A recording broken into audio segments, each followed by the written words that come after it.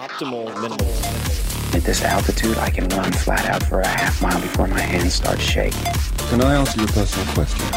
Now would seem an appropriate time. What if I did the opposite? I'm a cybernetic organism, living tissue over a metal endoskeleton. Tim Ferriss Show.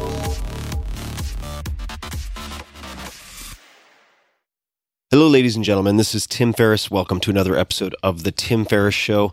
And this episode is a very meaningful episode to me. It is probably the most significant episode personally that I've recorded in the last year.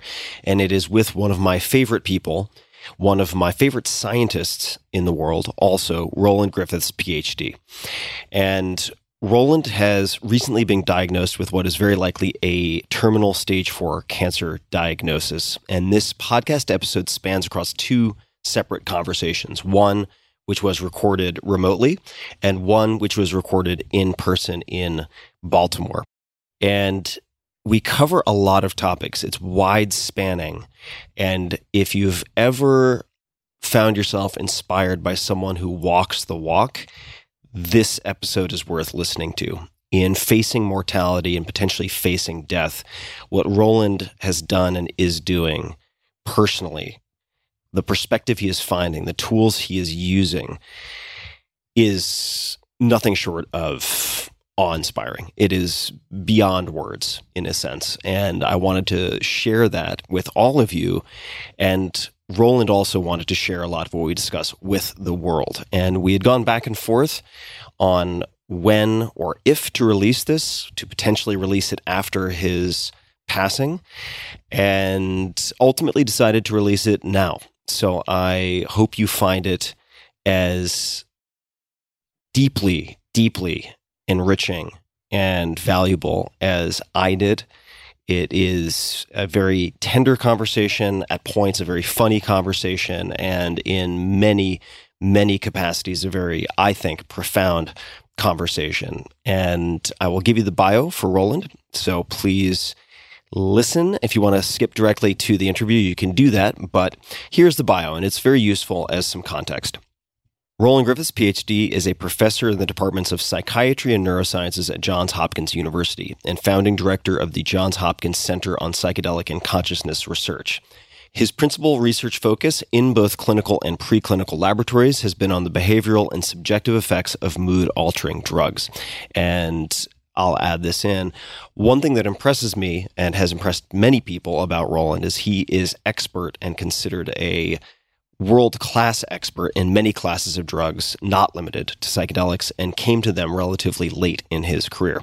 His research has been largely supported by grants from the National Institute on Health, and he is author of more than 400 scientific publications. He has been a consultant to the National Institutes of Health, the World Health Organization, and numerous pharmaceutical companies. Roland has conducted extensive research with sedative hypnotics, caffeine, and novel mood-altering drugs. In 1994, Roland started a regular meditation practice that made him curious about certain altered states of consciousness that prompted him in 1999 to initiate the first study in decades to rigorously evaluate the effects of a high dose of a classic psychedelic drug, in this case psilocybin, in healthy psychedelic-naive participants. Subsequent studies with psilocybin have been conducted in healthy volunteers, in beginning and long-term meditators, and in religious leaders. All of these are worth looking at very closely and looking up on Google later. We'll put them in the show notes as well. Therapeutic studies with psilocybin include treatment of psychological distress in cancer patients, aka end-of-life anxiety, cigarette smoking addiction, major depression, anorexia nervosa, and Alzheimer's disease. There are actually many other things, opioid use disorder, and so on, that are ongoing or soon to be started. Other studies have examined non-psychedelic drugs that produce altered states of consciousness having similarities to psilocybin. Brain imaging studies have examined pharmacological and neural mechanisms of action of psilocybin. Roland's research group has also conducted a series of survey studies characterizing various naturally occurring and psychedelic-occasioned transformative experiences, including, but not limited to, mystical-type experiences, psychologically challenging experiences, near-death experiences, entity and God encounter experiences, and experiences to which reduced anxiety, depression, and substance use disorders are attributed. I encourage everybody to check out griffithsfund.org. That's GRIFFITHS fund.org, where the focus is on developing a world-class research program to advance human flourishing on multiple levels. I will be supporting it, and I encourage you to learn more at griffithsfund.org. And without further ado, please enjoy this wide-ranging conversation with Roland Griffiths. So we're sitting here, this beautiful back porch, the fading light, entering into a calm dusk here in Baltimore. We've got Celeste Verdejo Solis white wine, Pago del Cielo, which is from God knows where. It's got some great constellations on it. Don't know. Doesn't matter right now, but it does have Spanish. So I'm going to say Chile or Spain probably. And we just came back from a lovely hike. Thank you for that, Roland. At Lake Roland. At Lake Roland, no less. And I'm so glad to be here. It's been a little while, and had a wonderful dinner last night. Talked about 1,000,001 things. And one of the thoughts that came to mind for me, or let me begin with a question. You've had some hesitation, a lot of hesitation for, I think, many legitimate or reasonable reasons why you wouldn't ever want to discuss or might not consider discussing personal psychedelic use. Let me talk about my personal experience with psychedelics. So I grew up in the San Francisco Bay Area in the 60s, and invariably within my cohort, I was exposed to marijuana, and I had a few experiences with a psychedelic, probably LSD, never psilocybin. They were done under recreational circumstances with friends. They were not meaningful experiences. How old were you roughly at this time? Would you guess? Probably a sophomore in college. Yeah. And had a few experiences, but they weren't particularly compelling experiences to me. They were not the kinds of experiences that we now know we can elicit pretty reliably under optimized setting conditions and with proper support.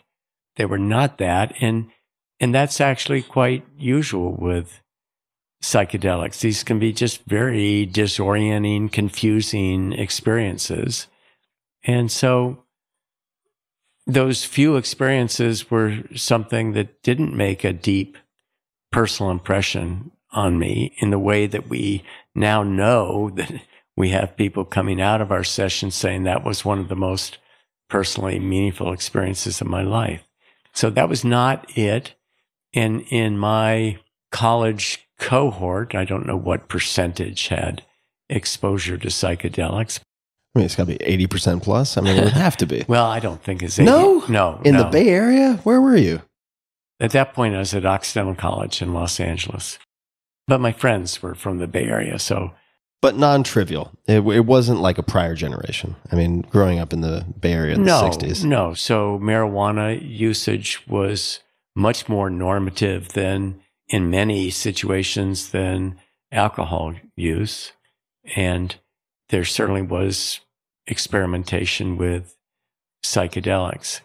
I was neither drawn particularly to marijuana, and as I say, had a few experiences with psychedelics, none of which were of particular interest to me.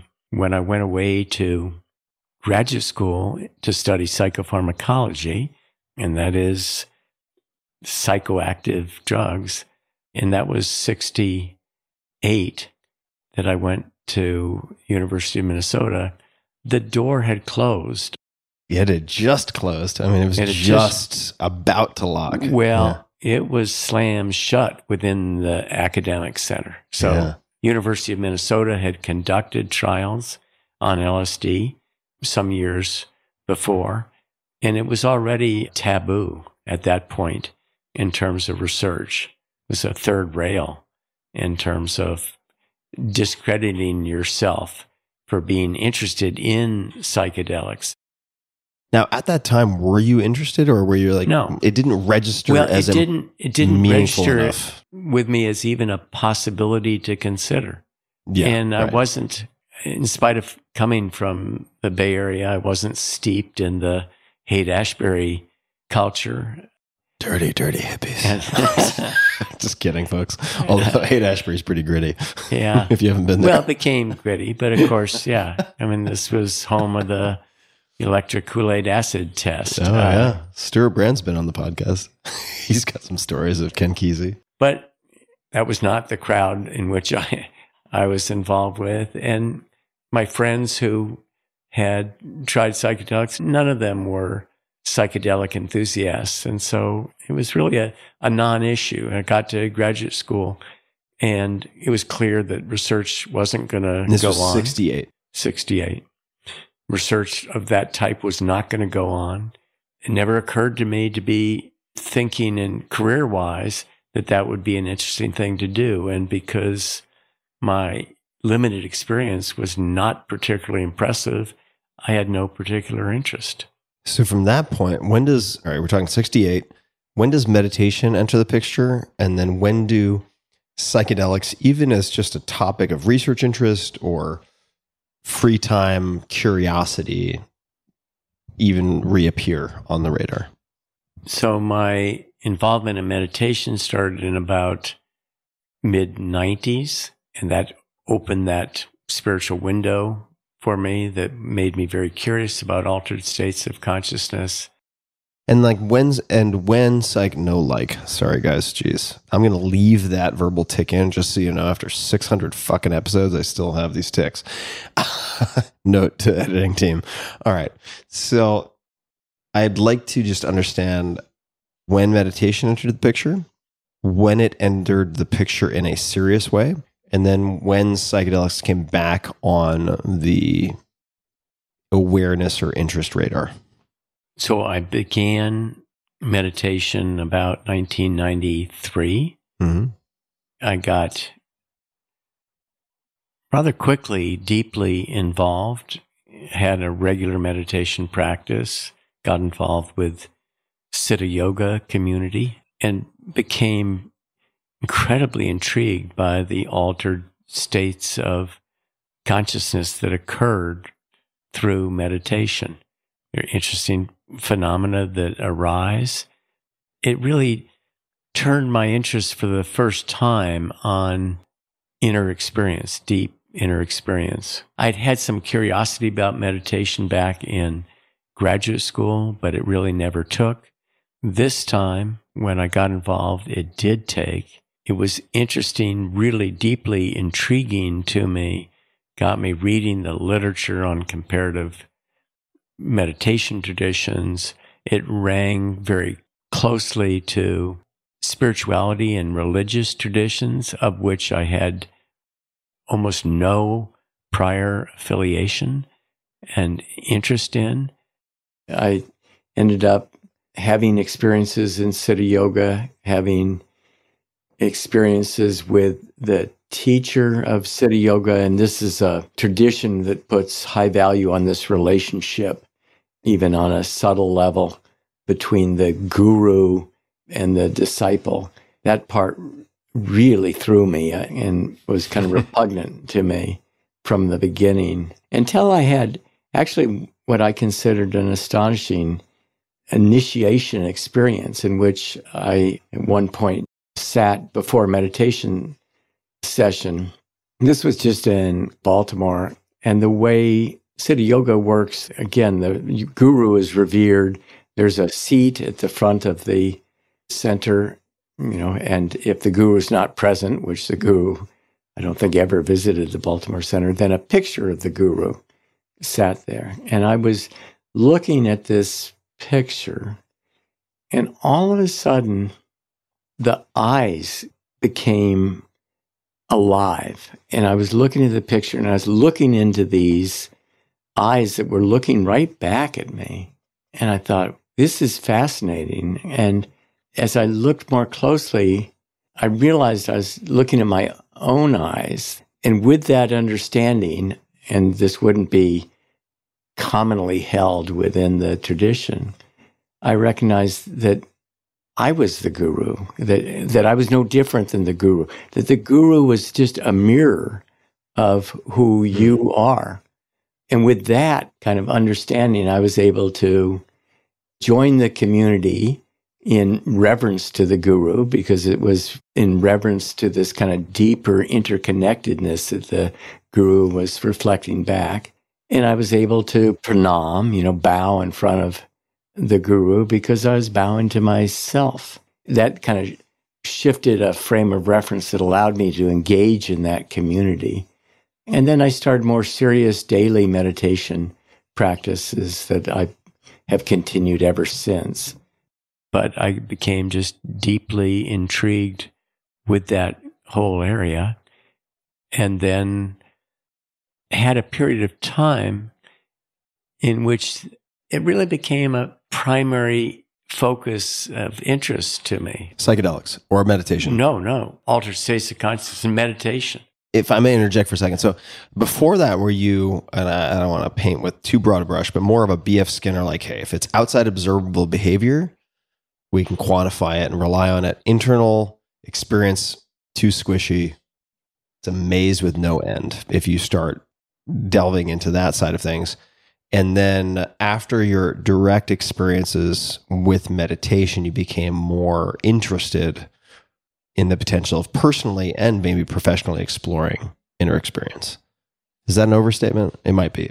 No, that's accurate. Although back in graduate school, when I initially tried meditation, and I did only for maybe several weeks, I actually got the concept that there might be something interesting here, that people had developed these methodologies over thousands of years to explore inner experience.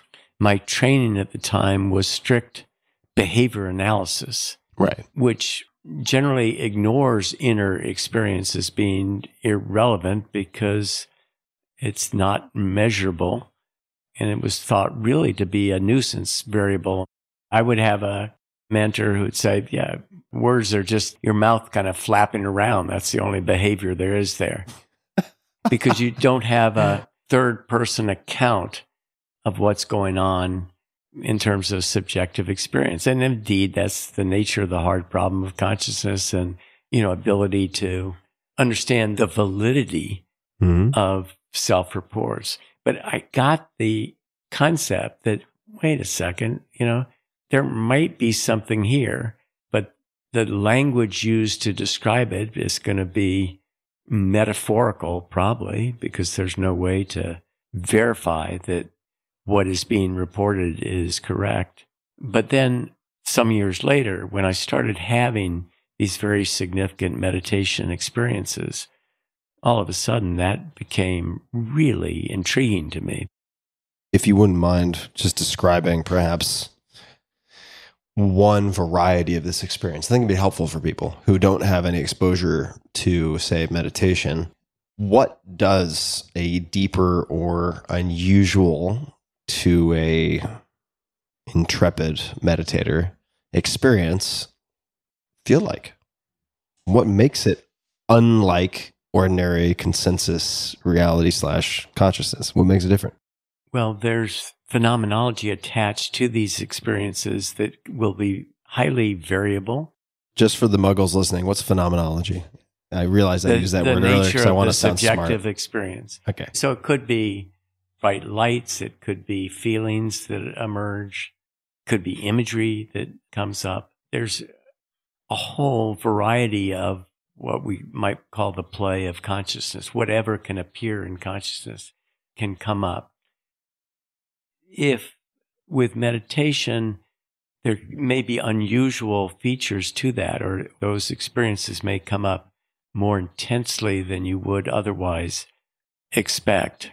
One of the keys in meditation, what is learned in meditation, is the ability to look at the nature of mind, to really understand what it is that's going on in your mind. How much of that is separating consciousness from content, right? Like the observer from the patterns or the emotions that are being observed. When you say realizing what the mind is doing, Could you expand on that? So the basic instruction with meditation in most traditions is you have an object of focus. That might be breath. It might be a visualization, could be with eyes open and eyes closed. But you're initially invited to put your attention on a single object and pay attention to it. And so that could be breath, watching the in-breath and the out-breath. And that sounds like a simple thing, but it's not at all. It could be paying attention to how the back of your hand feels. It could be paying attention to what's happening within your mind. There are 1,000 different approaches. But what one is instructed to do is to pay attention and to stay awake to where your mind is. And so following your breath turns out to be very difficult. If you sit down and you're told, just stay with your breath, and if thoughts arise, just let them go. That's a trial by fire. Good luck, monkey mind. You're going to see a lot of hyperactivity. Yeah. And that drives many beginning meditators out immediately. So you said you started with a few weeks and then you quit? What happened? Oh, it probably wasn't even a few weeks. 3 minutes seemed like 3 hours to me. So I just have to, because I think this will give people inspiration also. So your wife, actually, I should say that. That's actually fun to say. So instead of significant other, your wife was saying to me earlier, so she gave me a fantastic, it was very generous head and neck massage. She's very skilled. And she said, I'm really rusty because Roland doesn't want massages. And he can't sit still for this long. So I thought that was very hilarious, but also very inspiring, which means like you can have the go predisposition and eventually still embrace and find tremendous value from these meditative practices. But what did quitting look like? Quitting. Well, you said, I don't know if I've even made it a few weeks. I mean, with that first period of meditation, did you take a break? Did you just decide this isn't working, I need something different? What did that chapter look like? Well, it was a very short chapter. I went to maybe 2 or 3 classes from a meditation teacher in Minneapolis and set upon myself to try to meditate each day. And it just was aversive. It was no fun. Next time you're going to complain, people, say, this is highly aversive to my delicate sensibilities. Yes, it was aversive. You didn't like it. I didn't like it. No, it was hard and I didn't get it. Nothing interesting happened, although I was very impatient for, something to happen. Yeah. And very quickly concluded I had better things to do and that there wasn't any value in this for me. And so then decades later, that situation changed. When was this initial experiment with meditation? What year would you say? So that was probably 1970. Okay, 70. 1970. And then around, you said, what was it, 92, 93? Yeah. It just reemerges. Why does meditation reemerge at that point? A good friend at the time got involved with Siddha Yoga. She started attending this local meditation center, and I thought, well, that's interesting because I'd had a prior interest in meditation, but never got it. And then she called me up one day, really excitedly saying, I'm going on a month-long meditation retreat. And I thought, oh my God, what in the world would that be like? And there was this kind of mixed feeling I had. One was almost fear. It's like, that sounds like torture. I couldn't meditate for 3 minutes. I have to say, for people who don't know Roland, you are one of the most fidgety people I've ever met in my life. Like, and I say that it's not as any denigration or insult. I mean, I just, you have a tremendous forward propulsion. I'll put it that way. It's a good thing. I'm not saying that's a bad thing. I'm not sure how this is landing for you, but okay. So the idea of you going to a month-long meditation retreat is crazy. It's crazy talk. It would almost be like, I don't know, saying, oh, yeah, you could go to jail for 2 months. It sounded like potential torture, but yet I had thought about meditation as being something that potentially could reveal something about myself and something I thought I should know more about, and that is my kind of interior experience, and that maybe there was something to this. So there was both this sense of fear, but also intrigue. When was this? 92, 93? Yeah, probably 92 or 93. So look, we can edit this out, but tell me the truth. Was there any crush on this woman whatsoever? Well, she was a girlfriend. I knew it. All right. Just wanted to fact check a little. Okay. Yeah. We subsequently came to live together, and I don't know whether we were living together at that time. We might have been. As a matter of fact, I think we were. So we end up, you're considering this insight that could come vis-a-vis greater awareness of your inner experience. And you go to a month-long.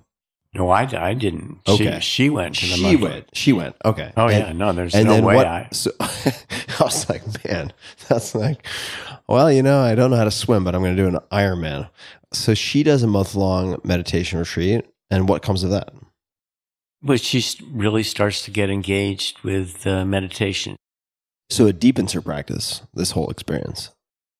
Yeah, she starts a regular meditation practice. The month-long retreat in and of itself probably wasn't pivotal to her, but she got more deeply involved in meditation.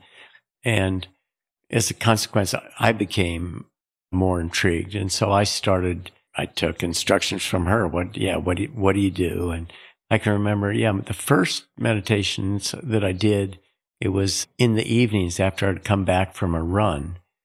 And I would sit down on a pillow in meditation posture and just try to be present with that. But at that point, I didn't have any firm instructions in meditation. But I thought, there might be something here. It might be intriguing. And it became intriguing enough to me to go to a program down at this meditation center. It was a weekend program. What was it that gave you enough positive feedback to commit to that? Does that make sense? Right? Like, yeah. So how did it differ from your prior experience where you're like, I got better things to do. I'm out of here. Initially, there was just some sense of calm and well-being, and then curiosity about where this could go, were I to get more systematically involved in it. It was like, what is it to stare into the mind when you've never considered your own interiority, if you will? And that's where I was. I hadn't paid attention to the nature of mind other than believing and identifying with the voice in my head that would come up and tell me, oh, good job, or, you really screwed that up. Where were you professionally at the time? So I'm a full professor at Hopkins in the departments of psychiatry and neuroscience, well established in psychopharmacology, international reputation, dealing primarily with drugs of abuse, successful in funding, and already had published probably hundreds of publications at that time. So I was well established in the field. This is helpful because I just want to make sure we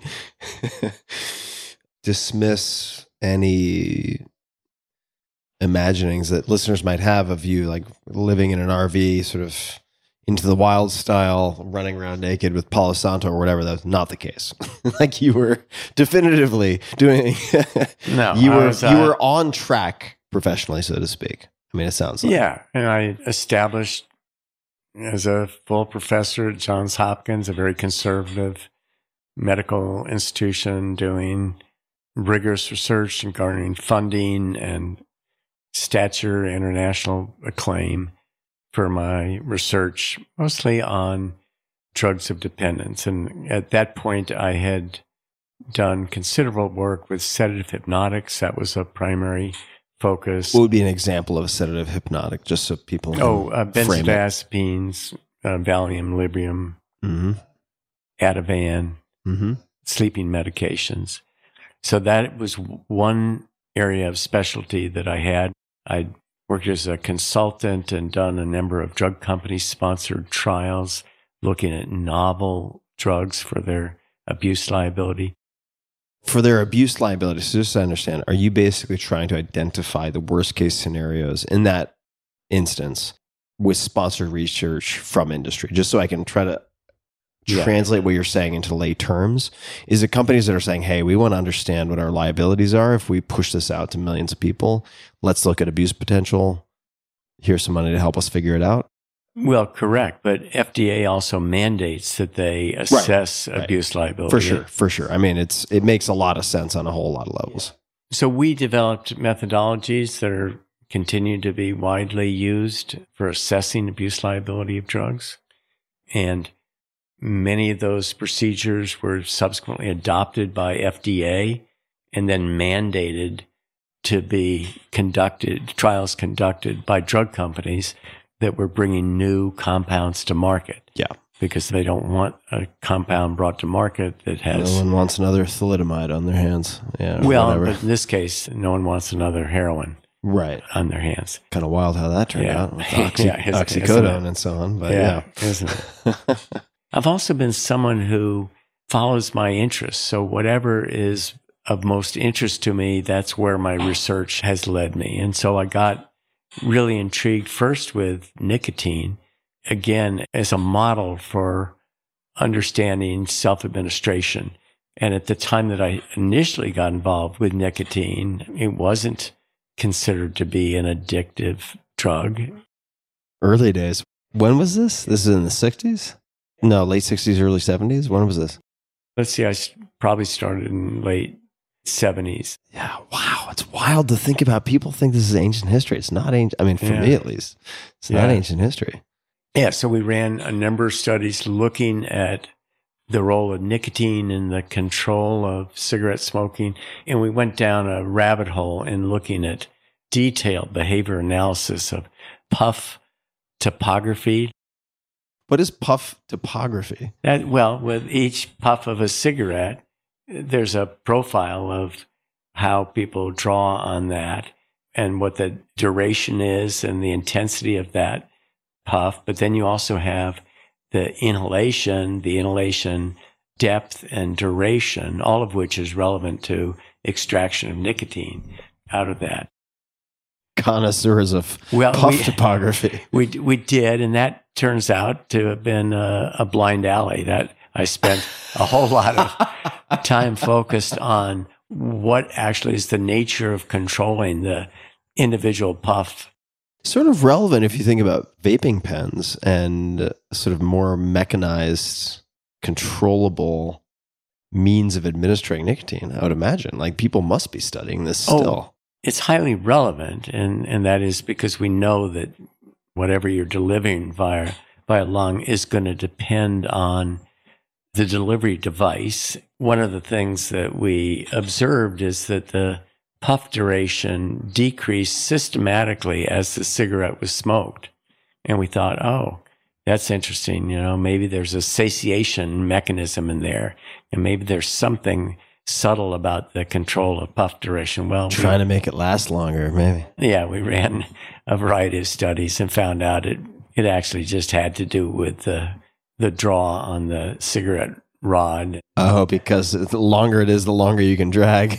Yeah, and that may change, factors such as heat and things like that. But it turned out not to be very interesting with respect to understanding the nature of the addictive behavior of nicotine. But my first postdoc student in that area, Jack Henningfield, actually came to be very famous in the whole area of nicotine dependence, and he was a co-author on the Surgeon General's report that recognized nicotine as a drug of addiction. So I'd gone down into nicotine, and at that point I'd already switched and started to do work with caffeine because there were lots of people then who were involved with the nicotine stuff. And I'd gone down this blind alley looking at the puff topographies. Never fall Didn't for the work. seduction of puff topography, everybody. Don't do it. Well, but that's what science is. You know, I mean, it looked so orderly and it looked clean and it was a discrete behavioral measure. And so it was really Seductive. attractive. It was seductive, but not everything works out. But that's the fun of science is you can follow your hunches. If everything worked out, And there would be a severe problem with the methodology. Yeah. Well, yeah. You learn when to hold them and when to fold them. Let's zoom out for a second. So we're talking about a number of things simultaneously. We're talking about your professional interests. We're talking about, it seems like, a reintroduction and turning point with meditation as a tool for examining your hitherto, is that the right word? Largely ignored internal experience, aside from like, yeah, I know when I'm beating myself up and I know when I'm praising myself, but outside of that, it's just largely unexamined. I would go even further than that. Okay. I don't think I knew when I was beating myself up and when I was praising myself. You knew those were things, but you didn't have the in the moment awareness to recognize when you were doing one or the other. Identified with the voice in my head that's all I knew. Right. And I guess if you asked, I could say, yeah, I'm feeling badly about that because I should have done differently. But what I couldn't see is that that's just occurring within a larger field of consciousness. And that voice in my head was not me, that there's a sense of awareness that resides behind that. And when you start paying attention to that voice and realizing it's not you, then all of a sudden the game starts changing. I can remember when I first got involved with meditation and starting to pay attention to that voice in my head, and it was brutally judgmental. I mean, it would say all kinds of, it was just self-judgment, but you're stupid. That was real. Oh, come on, Roland, you can do better than that. Yeah, right. What in the world are you doing? Oh, vicious. Yeah. But I think many people live with just that. And the kind of thought experiment I did is, if that voice in my head were to be amplified, brain on speaker, it would just be really embarrassing to hear what was going on. And I thought, I was a parent at the time and treated my relationship with my children as a huge privilege. And I would never talk to my children the way that way voice you spoke to yourself was talking to me. Right. And I would say, if I heard a parent talking like that to their children, I would have a lot of judgment that would come up instantaneously. I mean, that is not how to nurture a child. And I'm thinking, but what? This is my relationship with myself? Good God, let's get this straightened out. And so that's part of what emerges with meditation, is this mindfulness and catching yourself. And initially when I would hear that kind of judgmental stuff, I was so identified with it that it was very difficult to dissociate from. But once I saw it for what it was and say, wait a second, I don't need to hear that. And then that kind of judgmental voice would just dissipate over time. But that's just one example of what goes on within our own self-talk. If that is not who you are, if there's a larger sense of self behind that, then you needn't allow yourself to get beat up like that. Okay, if I may just jump in for a second. All right, so we have all of these realizations vis-a-vis practices. I think that's my new catchphrase for the episode, vis-a-vis. I don't know why. I sometimes have episodes that are dominated by some bizarre verbal tick that comes out of nowhere. I think vis-a-vis is my weird tick for this one. Anyway, you have these practices, you have this turning point of sorts, 92, 93 with meditation. We're going to bounce around a little bit. When is your first study published that involves psychedelics in any capacity? 2006. 2006. Yeah. But we started the research back in 2000. Okay. And started thinking about it back in the late 1990s. Late 1990s. So let's just, for argument's sake, say 97, 98. So we're talking 92, 93 with meditation experiences. How do you go from that to then beginning to cogitate on the first germinating seeds of what would later become a published study? So my interest in meditation became super compelling. I started reading literature on different meditation traditions, on different religious traditions, and it seemed important to me. And it really functioned perhaps as a kind of midlife crisis. By comparison, my interest in conducting new studies on sedative hypnotics just seemed of much less importance. Been there, done that. I could write other grants. I could get more funding for that. But so what? Other people could do that. And here was something new, a shiny new coin to look at. And this is psychedelic compounds. No, this is, about the nature of mind. What Right. the hell's going on? And that raises big questions. I mean, that's the only thing that we really know is our minds. But in our culture, we never pay attention to that. And I thought, Jesus, how could I have lived my life this long? Driving this car for my entire life, Yeah. and I've never looked at the car. Yeah. How is that possible? Never looked under the hood. It never occurred to me to look under the hood. Never even looked at it. Yeah, you're just looking at the windshield. Yeah.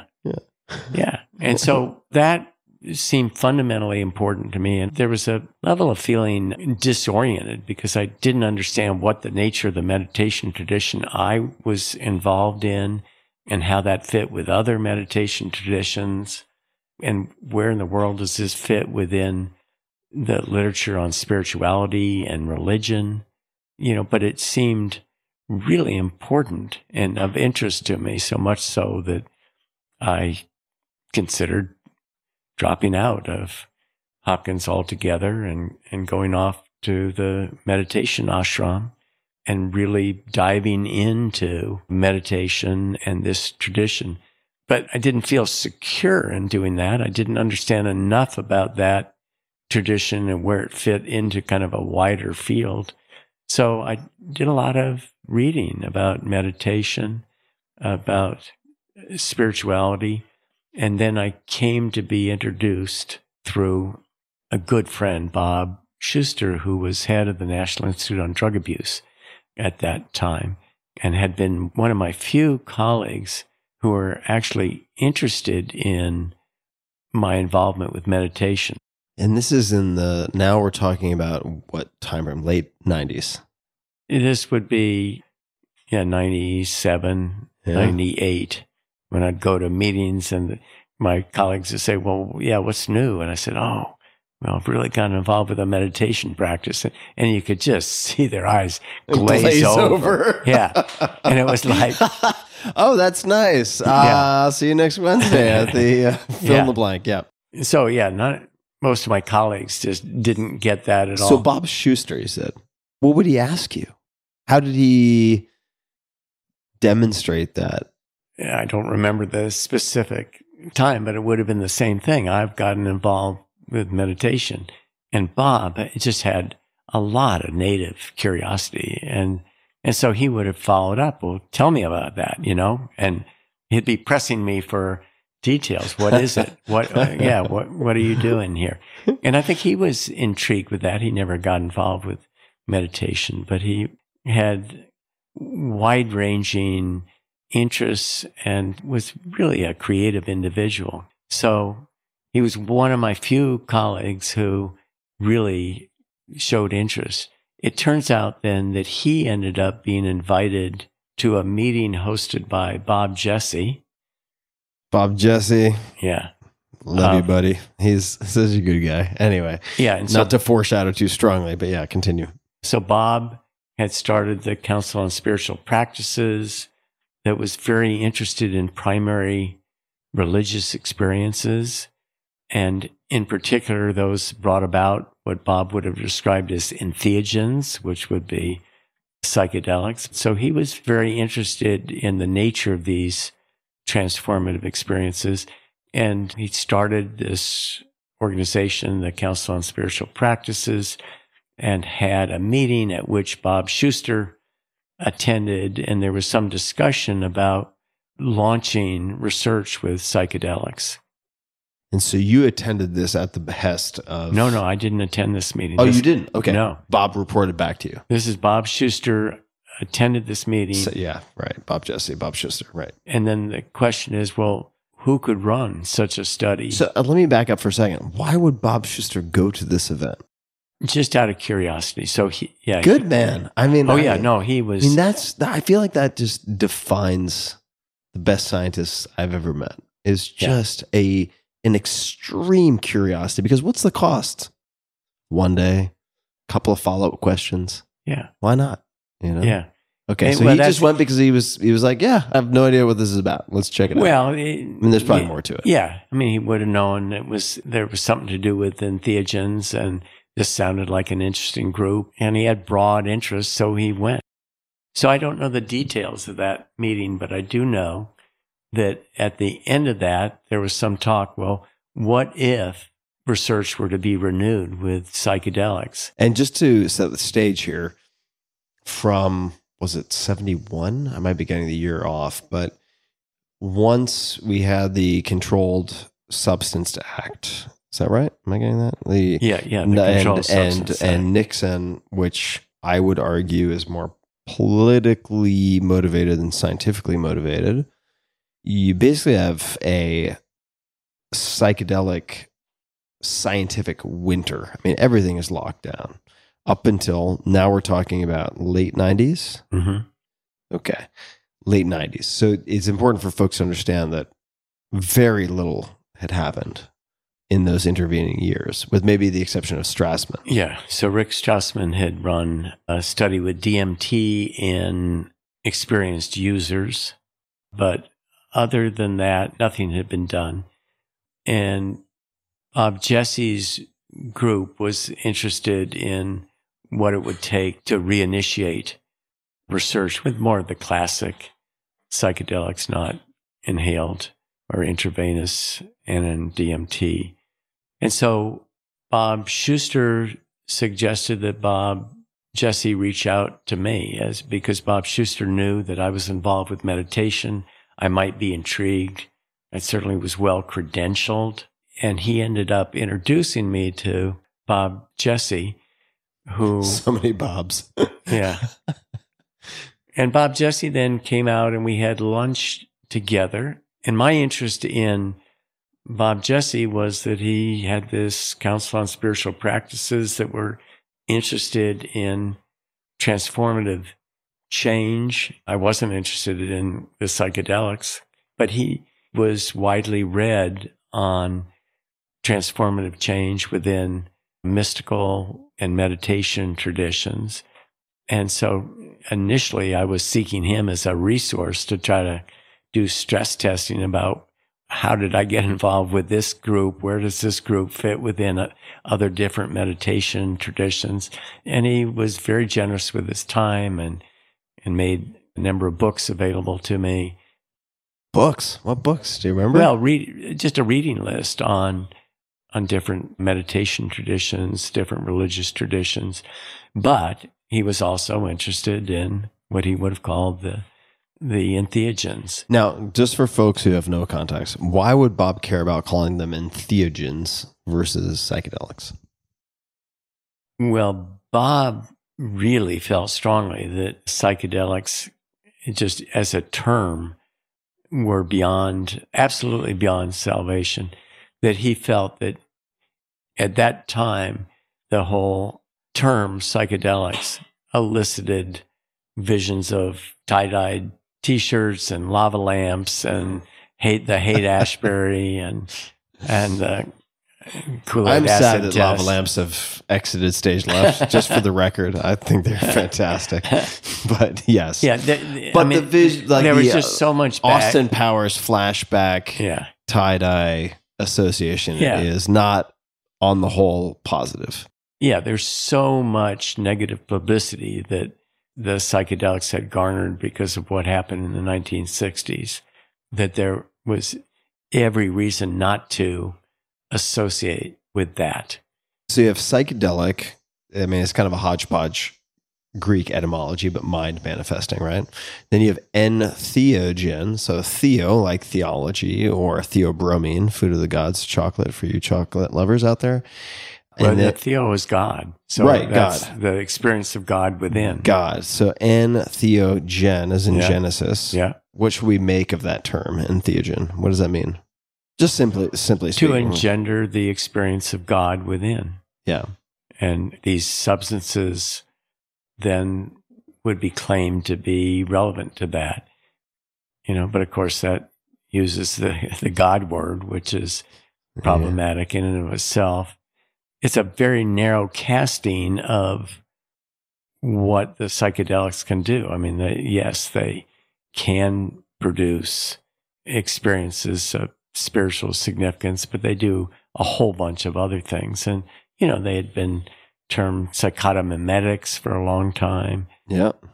Still sometimes apt, I think. But yeah. Well, they are. Yeah, they were thought to be models of psychosis. And that was thought to be their primary initial interest. Let me ask a pointed question here. Without personal experience, after your initial experiences, how did you get to the point where you decided to dedicate your resources to studying psychedelics? So when Bob Jesse prompted me to consider running a study with, in this case, psilocybin, and at that time, we would have called it a hallucinogen. So we wouldn't have called it a psychotomimetic. We would have called it a classic hallucinogen. Mm-hmm. And so the term psychedelic has since been rehabilitated. And so now we're free to use it once again. But at the time, it was too edgy. Verboten, yeah. To use, yeah. So the thought going in was, can we study this? I was familiar with the work that had been done, and now I got caught up on my reading of the work, particularly from Harvard, but there was a lot of other research on psychedelics from the 50s and 60s. A lot of which was in the context of then alcoholism and now alcohol use disorder. So that was one of the central therapeutic targets from that early work, as was end of life, anxiety, and depression, and both of which have been now resurrected. And we ended up running a significant trial in cancer patients who had anxiety and depression at end of life. And just this last week, Michael Bogenschutz from NYU has published a very important study showing that psilocybin is effective at treating alcoholism. Those are lines of research that were really started in the 50s or 60s. So flashing forward then to the current moment, not as we're sitting here on your patio, but rather the moment that you freeze framed, which is Bob Jesse suggests a potential study or research looking at psilocybin specifically. That is roughly what year would you say? That would have been maybe 98. Okay, 98. Yeah. Funny enough, I just have to say for you, you might find this entertaining. In 96, I think it was 96, I was at Princeton. I was a psychology-focused undergrad hoping to specialize in neuroscience. I think it was... So around the same time, I would have submitted my final term paper for a psychology class with Bart Hobel, who did all sorts of interesting research, discussing the neurological, I mean, this is fancy talk, but like neurological correlates between LSD 25, otherwise known as just LSD, and REM sleep. So this basically the exact same time. I just think that's a funny coincidence. So how do you then go from, let's say 97, 98, let's just say 98 for simplicity, to your next personal use of psychedelics, and what came of this new re-entrance on a personal level into psychedelics? I think importantly, at least to me, is that when I decided I would conduct a study with psilocybin, number one, I didn't have any significant prior experiences. Well, you had none with psilocybin, right? I mean, because presumably you used LSD back in the day, so no direct experience to psilocybin. No direct experience with psilocybin, but nothing of interest with psychedelics. Why did you say yes to Bob or continue to have that conversation? Because I was deeply interested in altered states of consciousness, and I thought this would be a way to use the tools of my trade. I'm a clinical pharmacologist that runs drug trials, to conduct rigorous research examining those. At that point, I had plenty of experience running clinical trials, designing novel ways to assess subjective effects and different feeling states. And I had a lot of credibility within the field in terms of running that. So this was in some ways right down my alley. Let me ask you this. At the time, were you tempted to possibly have a firsthand experience with psychedelics, and you subverted that because of other priorities?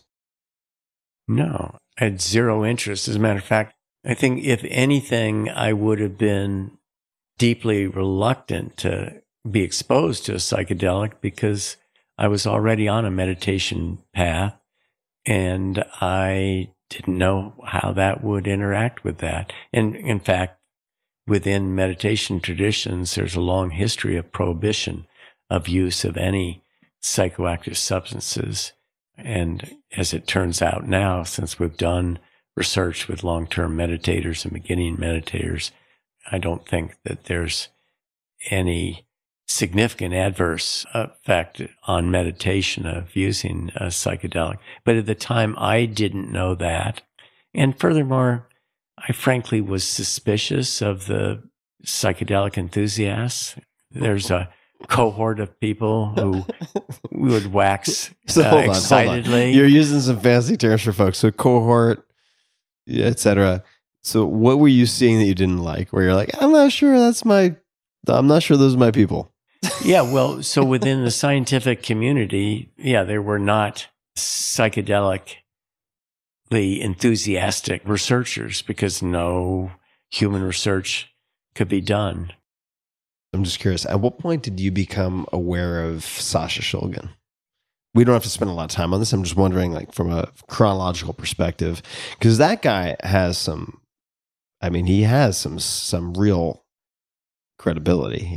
He's passed away, of course, but see, I probably would have read Pickle or Tickle, his classic books, at the same time I was just getting familiar with the whole field. For people who don't know, Pickle was the first, that's phenethylamines I've known and loved. I think A Chemical Romance, maybe A Chemical Love Story. One of the two is the subtitle. Amazing book. Okay, but by and large, not many people in your scientific peer group who would want any type of association with psychedelics whatsoever. Or is that too strong? No. It was, at that point, it still was considered to be a non-starter. Except for Rick Strassman, no research had been done with these drugs, certainly not in psychedelic naive individuals. Yep. And he had worked with experienced subjects. Correct. Yeah. Yeah. He had gotten permission to give DMT to experienced individuals. It wasn't clear at all that you could even get a trial approved to administer a significant dose of a psychedelic to psychedelic naive people. And so when we initially submitted that protocol, When did you initially submit? that would have been probably 99. Yeah. So I judged the probability of even getting the protocol accepted by my IRB and by What is it? Something review board. What does the I stand for? institutional That's right. institutional Yeah. review Institutional board. review board. Yeah. And essentially they're the ethical approval group within an institution, in this case, Hopkins. If you want to do week-long fasts, you're late to the game, folks. Could have done that a few decades ago, but not anymore. That's because you will not get IRB approval. And then FDA approval was equally uncertain. So it wasn't clear we could do this. Why did you decide to throw that Hail Mary?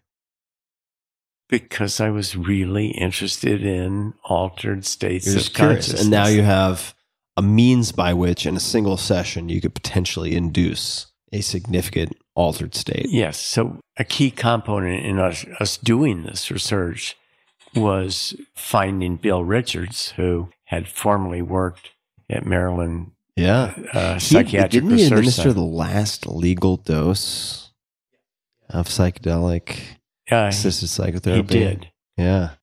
He did. And so he had been involved in this. He himself had had psychedelic experiences before they were made illegal. And he was a clinical psychologist in Baltimore. How did you find him? Well, Bob Jesse introduced. Oh, Yeah. Bob Jesse, the source of all good things. Yeah. I mean, Bill Richards is he's very skilled. He's very skilled, but I would also count him among the true believers. For sure. Yeah. He was a skillful clinician, and I wouldn't have had the courage to study a high dose of a psychedelic absent someone who could assure me that they knew what they were doing. Hey, look, I've been shot into space. Let me tell you what it's like. So we made a great team. Bill was well grounded in guiding sessions.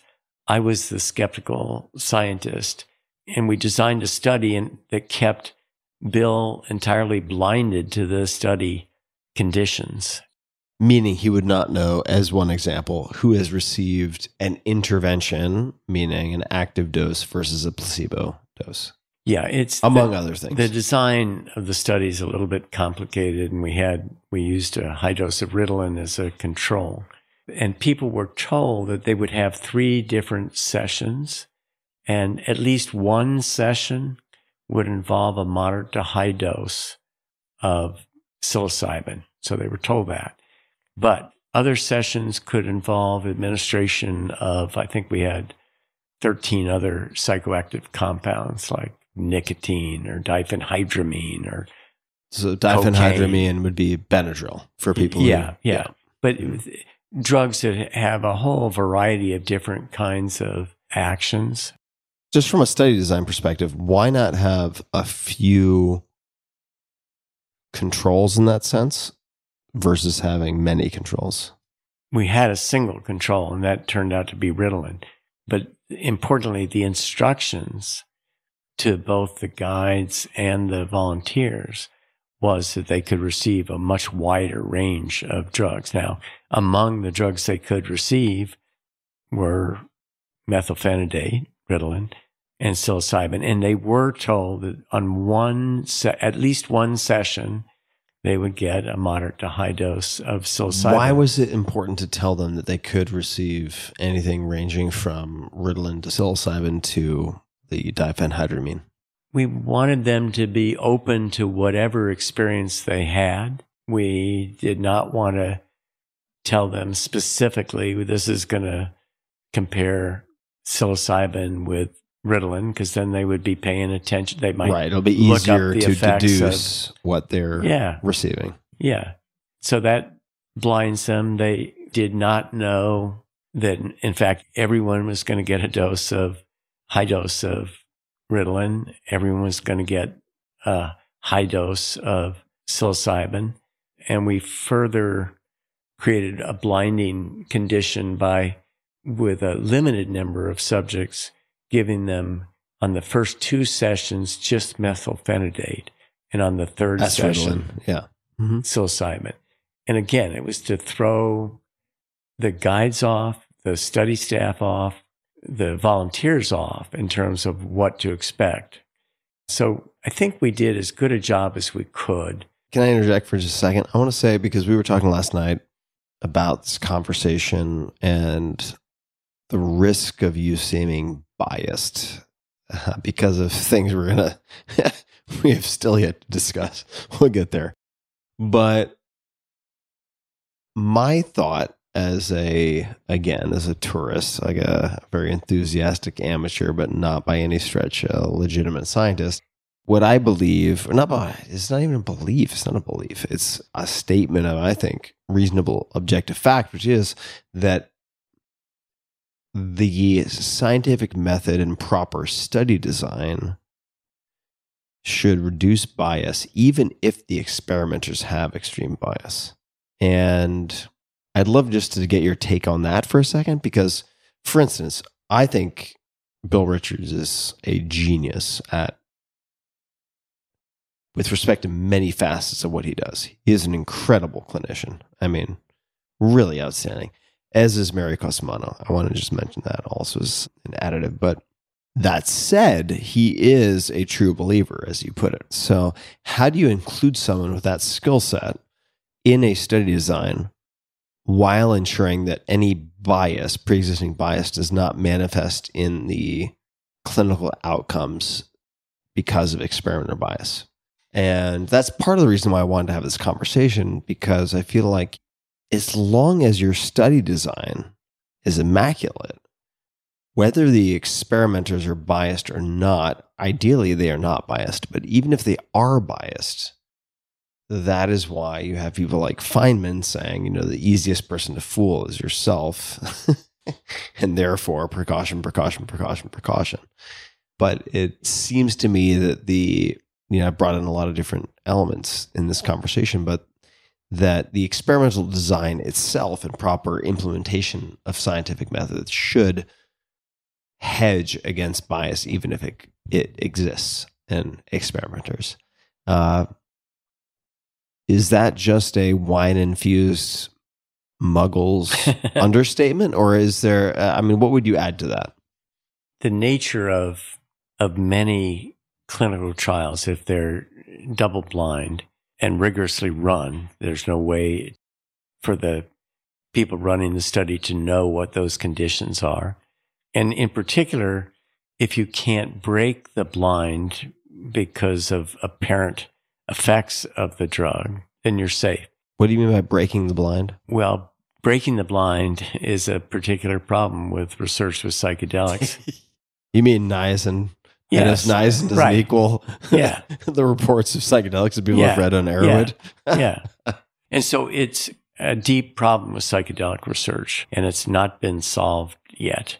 We don't have adequate controls that would completely put skeptics at peace and not thinking that there wasn't an opportunity for bias. So you worry about expectancy effects on part of both the therapist and on part of the participant, biasing the outcomes. If I may, because I've had enough of this fantastically traditional neurotoxin to embolden me. Let's assume that you are Roland, heavily biased towards psychedelics as you are involved in a study design that nonetheless mitigates against experimenter bias. Even if bias somehow influences the results, would the actual clinical outcomes of psychedelics not still be impressive with a number of indications? Blinding with psychedelics is so hard, right? It's just like everybody who gets niacin knows it's not. In our first study, we were dealing with psychedelic naive individuals. So that was important, because what we didn't want is people who had experience, who could immediately Who could identify. benchmark against whatever they're Yeah. And feeling furthermore, in the you would session. have had selection bias. People who had bad experiences with psychedelics would say, Would hell opt no, out. I'm Yeah. not going to sign up for that study. And then if you had positive effects, you wouldn't know how much of that was selection bias. So that was then. This is now. Now the widespread cultural enthusiasm, overblown enthusiasm for the effects of positive effects of psychedelics. It'll pay your bills for you. Oh my God, this stuff's amazing. Yeah. It's much more problematic now to conduct a clinical trial because many of your participants are going to They've come been in with steeped strong, in this cultural expectation of profundity. right? huge expectancy effects. And that makes conduct of these trials even more difficult. And actually contributing to that is if you compare the psychedelic to an inactive placebo and you have people with high expectancy effects, you have the potential for huge disappointment effects. And Yeah. so your placebo is no longer a neutral indicator of what happens It's a if people negative don't indicator. get psilocybin. Yeah, you're dealing with all of the consequences of people having hyped up expectation and essentially knowing that they've drawn the black straw. Okay, so let's look at the inverse or the converse. I'm lacking the vocabulary at this point, honestly, folks, of drawing the black straw. So you then at some point decide to personally re-engage with consumption of psychedelics. How does that happen? When does that happen? What is the outcome? And just for people who are listening, we're sitting here. I love recording at dusk because everything changes so dramatically. So I can't even see your face right now. We're sitting on the patio. It's very dramatic. The light of the recording device is alive and well. All right. Tell me, Roland. So I had become intrigued at studying these back in the late 1990s. We enrolled our first volunteer at around 2000. We published our first paper 2006. It's a big paper, just to make an understatement. What's the name of the paper, if people want to look it up? Psilocybin occasions mystical type experiences having enduring meaning and spiritual significance. There you go. Yeah. All right. So, Yeah. so translated to Long Islandese, since that's where I'm from originally. Well, these Psilocybin occasions, big fucking deal. Mystical experiences with some durability. well, no, with Incredible Yeah. durability. yeah, substantial change in worldview, attribution of positive changes in moods, attitudes, and behaviors, and experiences that are rated to be among the most meaningful of a person's entire lifetime. Okay. And so, Right. okay, so that was the initial finding that got my attention big time. This is going to sound like a dumb question, but why did it get your attention? Because I'd never seen anything remotely approaching that after having studied dozens of different psychoactive compounds. So at this point, I've given high doses of sedatives and opiates and stimulants and other chemicals to people who are both drug experienced, drug abusers, and drug naive. So I'm really accustomed to understanding and being able to assess the subjective effects and what people say about them. And different drugs produce different kinds of effects, and people report different things. And I knew that. And so that you give a dose of psilocybin and they're going to produce effects, and in this case, an unusual profile effects. Yeah, fine. What makes that any different? What makes it different is that months after the session, people are saying that experience 2 months ago was the most interesting, most meaningful experience of my lifetime, or among the top 5. Not what people say about caffeine, cocaine, or methamphetamine. No, very different. So people if you give them a high dose of cocaine, they may experience euphoria and really get high from that. But if you ask them a day later, much less a week or a month, what was that experience? They're going to remember it like we remember anything in memory. Oh, yeah, I remember I got really high that day. That was kind of fun. But it's a memory. There's no enduring meaning. And yet people are coming back months later saying this is among the most meaningful experiences of my entire lifetime. That's really weird. But it fits with literature on mystical, naturally occurring mystical experiences. So people have these epiphanies. And you'd done a bunch of this reading in the meantime? Oh, yeah. What type of stuff were you reading? How did you find it? I mean, there's a large literature on mystical experiences, starting with William James at the turn of the century, where he wrote varieties of religious experience. But there had been a whole series of research studies on mystical experiences, but they were really elusive because they occurred erratically or capriciously. What do you mean by capriciously? You couldn't predict when they would occur. Mm-hmm. And sometimes it would seem to be random occasions where people would just walk out on the beach and have this epiphany that they would claim to be life-changing. It was not replicable. Yeah, we certainly didn't have conditions under which we could elicit those experiences reliably. So they weren't, in that sense, they weren't amenable to scientific study. To do prospective scientific research, you need conditions under which you can produce an effect reliably.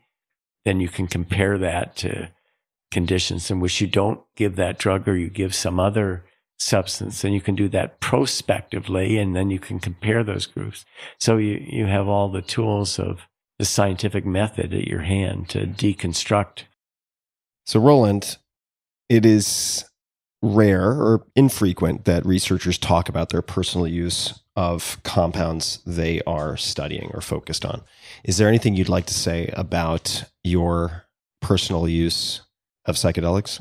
Thanks for asking, Tim, because I, among any number of researchers working with psychedelics, have been really quite reluctant to talk about any personal use, and for good cause, because these compounds were so misunderstood back in the 60s and so branded with all kinds of mistruths that there's historically been suspicion among people who may have even had experience, much less people who are proponents and have become enamored with their effects. And what I've said repeatedly with respect to my launching our research with psilocybin was that prior to that time, I had no meaningful personal experience. Again, I was deeply interested and committed and satisfied by my own meditation practice, and I didn't know that that wouldn't be a significant distraction. So for years afterwards, it didn't occur to me to take a psychedelic, nor did I have access to psychedelics. You can't just break the quadruple locks and use the tightly controlled Schedule 1 compound. Yeah, me of all people had no access to the drug supplies that we have locked away under very tight security. But I would have to say I was deeply curious, and I also felt, in some sense, disadvantaged as a clinician talking with volunteers having gone through these experiences, but not knowing fully what that experience was like at a personal level. And so there came a time, and it was at least 6 years after the publication of our paper, and that would have been 12 years after the initiation of our research, that I had an occasion to have a higher dose experience with a psychedelic. And I've now had a few of those. I'm by no means an enthusiast, but I certainly understand the nature of those compounds. I can now confirm firsthand that the overlap with the kinds of experiences that can emerge in meditation and in breath work, because I've also had experience with breath work and other kinds of practices that elicit these changes in consciousness. I can confirm that they're of the same flavor. There's certainly differences, but they're of the same flavor. And again, that occurred only well after we had published our first study. We had published the follow-up study. We were largely, completely through our cancer trial and significantly through our beginning meditator trial. And we also had run a psilocybin dose effect trial. So the research had continued apace, and it's only more recently that I've had these experiences. Let's just flash forward to the 60 seconds before you were about to take your own personal psychedelic drug.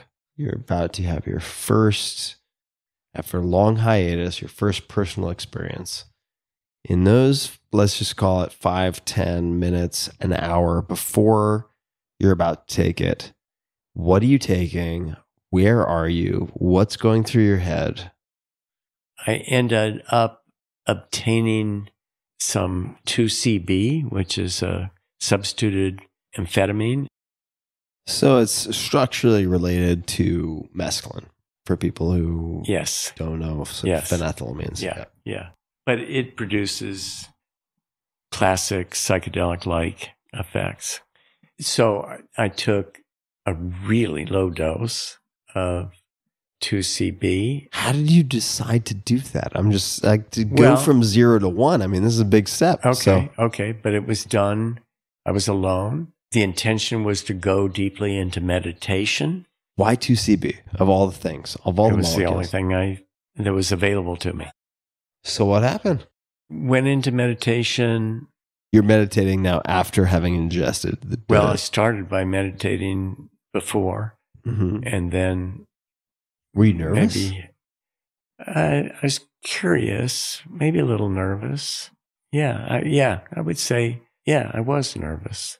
But it was a low dose, and it started opening up very familiar territory within meditation. And there was a sense of opening. And at that point, I had done enough research about the features of the classic mystical experience that I could look at my experience and try to interpret it within that framework. So one question is there a sense of unity? Is there a sense of connectedness or a void, which classically occurs in meditation, the sense that there's a total emptiness or a total fullness? And that was there. Is it sacred? Is there something precious about this experience? Now, are you analyzing this while you're having the experience? Yes. Absolutely. I don't say it to malign in any way. That's what this project was about, is what the hell are these things? And how do they fit into the experience framework that I had? Now, 2CB, fortunately, I would think in this instance, provides you quite a span of time within which you can reflect in this way, right? So it's not like a 5 to 15 or 5 to 20 minute experience with NN-DMT or 5-MeO-DMT inhaled. Instead of that, you have, who knows, what would you say, 6 to 10 hours, 6 to 12 hours? I mean, something like that, potentially, with 2CB. But this was a threshold dose. I don't remember what the dose was, but this would be in what we might call microdose range. I got it. Okay. So bunny slope, but nonetheless. Yeah. The features of this unfolded, the sense of unity, the sense of sacredness. Was it true? Absolutely true. And I ticked off all the qualities. And, and then I remember taking my phone out and writing a memo to myself. And it was just 3 words. It's all true.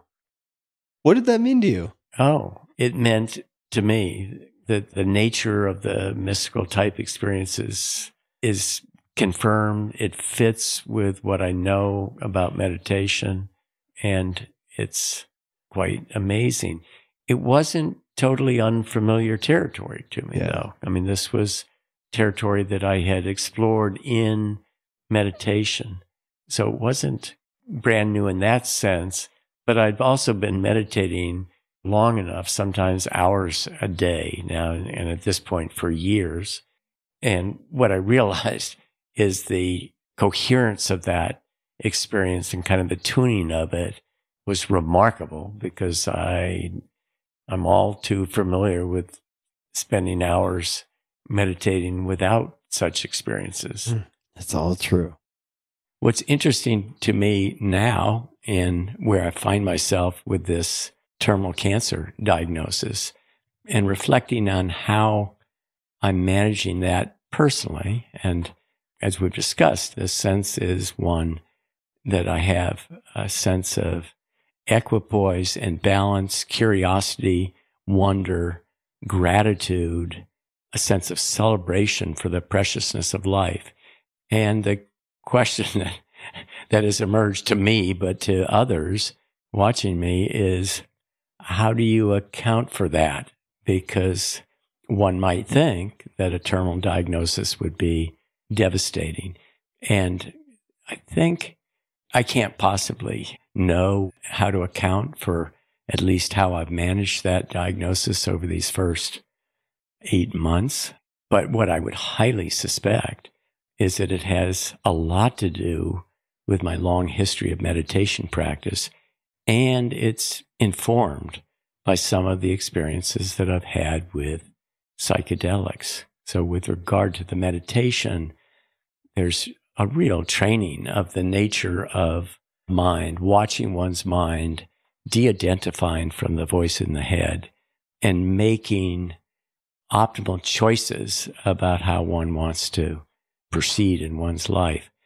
The same is true with a psychedelic experience. In fact, that's exactly what we do in preparing people for a psychedelic experience. We give them a crash course in mindfulness, telling them that all kinds of phenomena may emerge during the session, and the posture that we want them to take is one of interest and curiosity.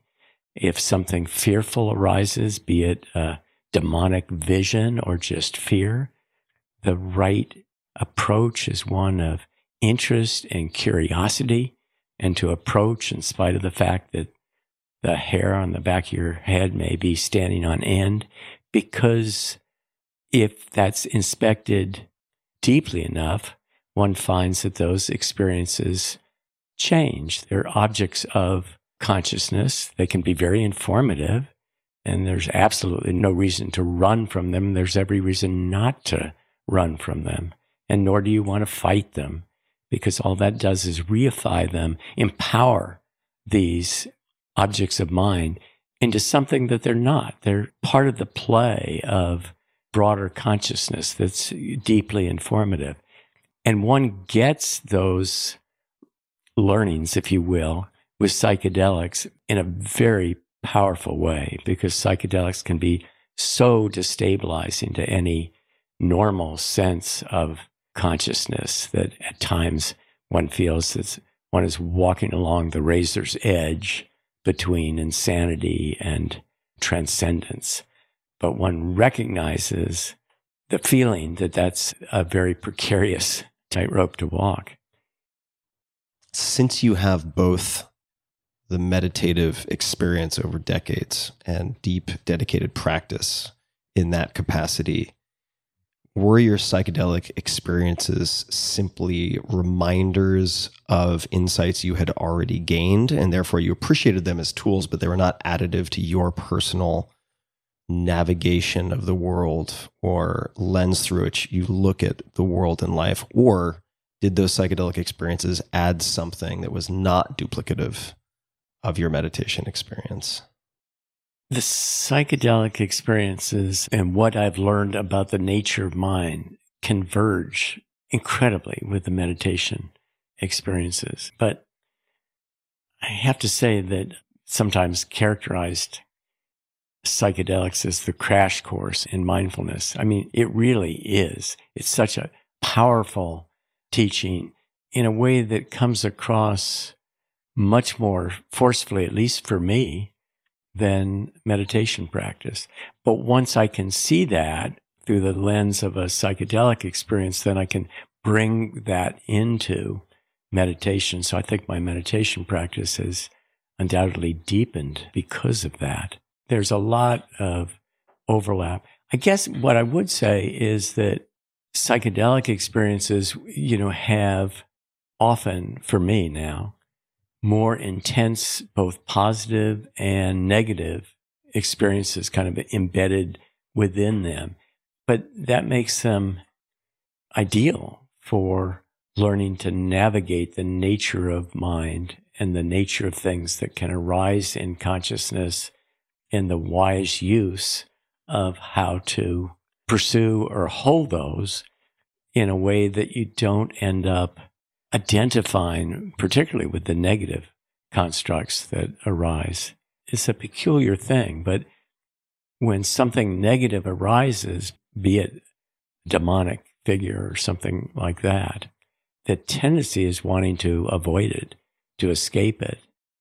And if you try, it's just going to chase you forever. So, and you'll have an absolutely miserable time for the entire duration.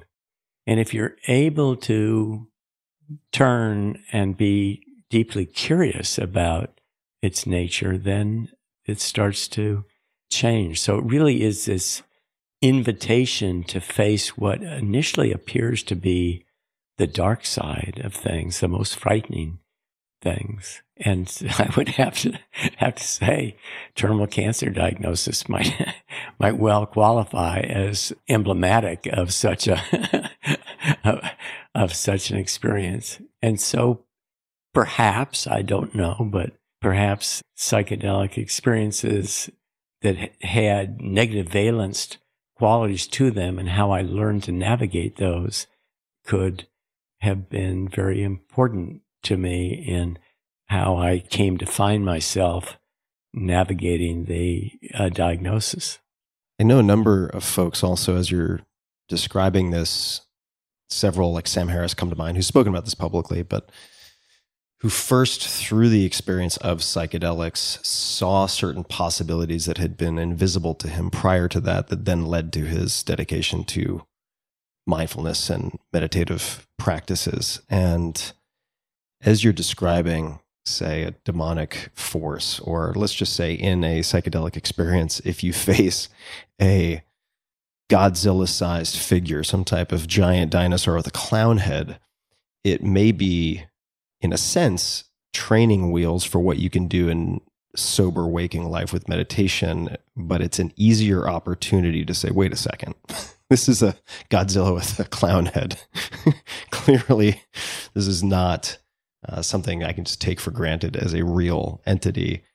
How can I be curious about this? So you have these dramatic examples that allow you to disidentify with the content, perhaps, of your experience and start to examine it. Whereas if, and I'll speak for myself because I also tried meditation many times and quit initially, to deal with maybe the subtleties or the embedded stories around depression or sadness or anger that have been baking and accepted for decades is a harder task than saying, wait a second. I remember Roland told me before I lay down on this couch and put on these eye shades that I should be curious about this type of experience that is scaring me. All right, this Godzilla with a clown head, I'm going to ask it who it is. I'm going to in and through. I'm going to do the whole thing. And it's a practice dojo with extreme, in some cases, extreme examples that allows you then to come back to your normal waking experience and begin to examine your thoughts, or at least entertain the possibility of examining the content. And one thing you said, I just want to emphasize for folks, I've seen in real time with you multiple times now. It's not just a party line and a happy face that you're putting on. I mean, we spoke a few days ago and I called you and asked you how you're doing. And you said, never better. And in the meantime, and you said, I'm not kidding, I am. And you've had various meetings, including a meeting this morning, charting out different, or at least becoming aware of different options and decision trees that you could follow. And it seems to me that oftentimes people may have the in and through as a line in the scripture of psychedelic navigation, but there's also the option of looking at your mind or your psyche responding to your environment, your circumstances, and to separate the observer or just the canvas of consciousness from what is being projected upon it, and to say, oh, I can see how I could go in 5 different directions. I don't think it's helpful to go in these 4 directions. I choose not to go in those 4 directions. And that's different from fighting with the content of your consciousness without being aware of the distinction.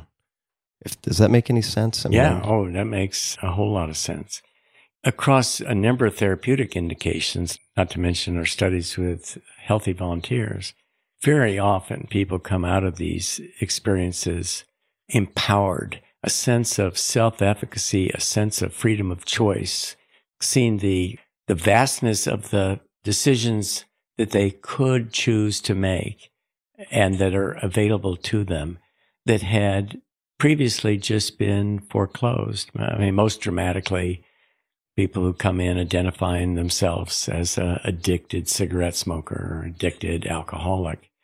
And through these experiences, they come out saying, wait a second, I actually have agency here in a way I didn't appreciate. I can choose. There's another piece of the psychedelic experience, and that's a willingness to engage with something that feels like it's suffering. So you don't end up approaching the Godzilla. And incidentally, sometimes it doesn't have a clown face. It has the most terrifying face that your psyche could possibly create for you.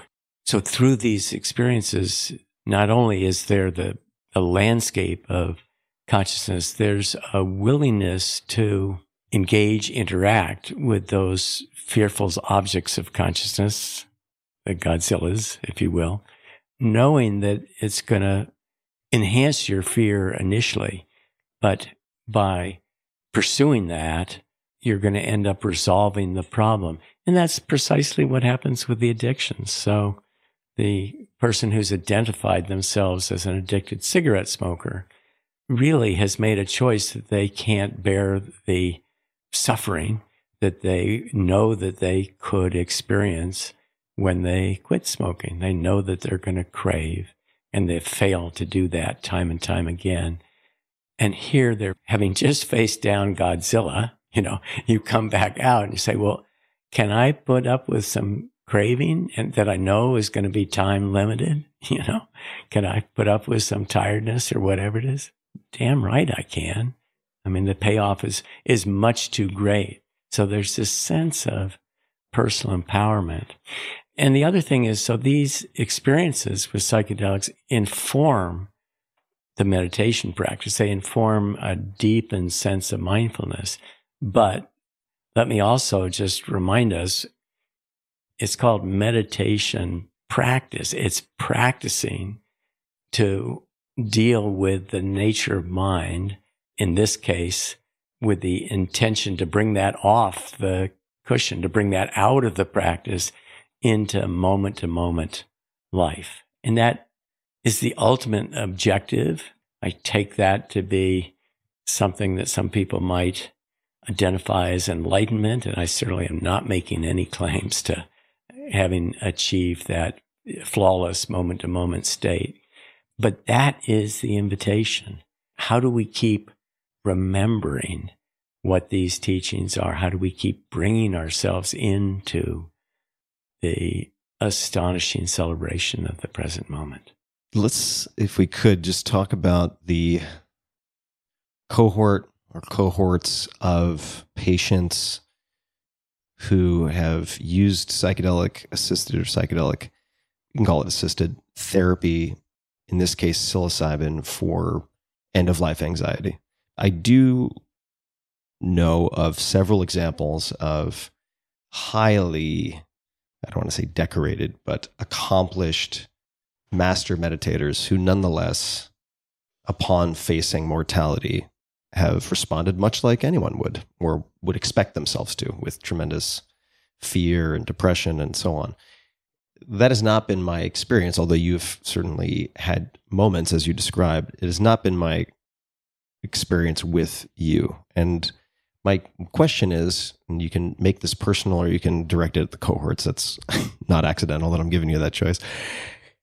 How much of their reduction anxiety, if any, seem to be correlated to ego dissolution? So the experience of existing and observing and experiencing without what we assume often comprises the self, this I, this Tim that has characteristics and a name and a place and a certain physical manifestation. Even in the absence of that in psychedelics, you can have the experience of experiencing and observing. What did those people attribute their reduction in anxiety to? Several things, but we use several different descriptors for the nature of what we think are some of the transformative effects of psychedelic experiences. Ego dissolution is one, but my sense of that is it actually misses some really important components that are captured in what we call the mystical type experience. So the mystical type experience has one factor in it that is equivalent to ego dissolution. It's the unity of all things that can be experienced as the absence, the void, the complete void that is completely empty yet completely full at the same time, paradoxically, or the sense of the interconnectedness of all things. But in being interconnected, the personal self can dissolve or is just part of a much larger whole. That's a piece of it. But having a ego dissolution experience can also occur under conditions of extraordinary duress, fear and create incredible psychological destabilization subsequently. But the mystical type experience has that.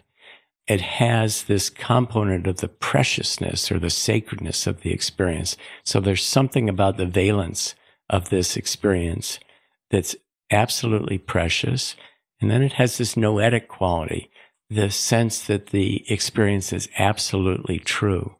There are other features, positive mood, very often a sense of love or gentleness, openness, and transcendence of time and space and ineffability. But those strike me as lesser important qualities to the enduring nature of these experiences. But we now have shown across a number of different clinical studies with clinical outcome measures and studies in healthy volunteers that the magnitude of the mystical type experience, the completeness of that, correlates really well with the enduring positive changes in moods, attitudes, and behavior. Now, it's not completely determinative. There are other features of the mystical experience or of the psychedelic experience that we've also developed questionnaires to probe that also appear to be really important. And one very important one is psychological insight. One can have an experience that is absent features of the mystical experience, but is given to some kind of profound new understanding about how one's holding themselves with respect to whatever the problem is.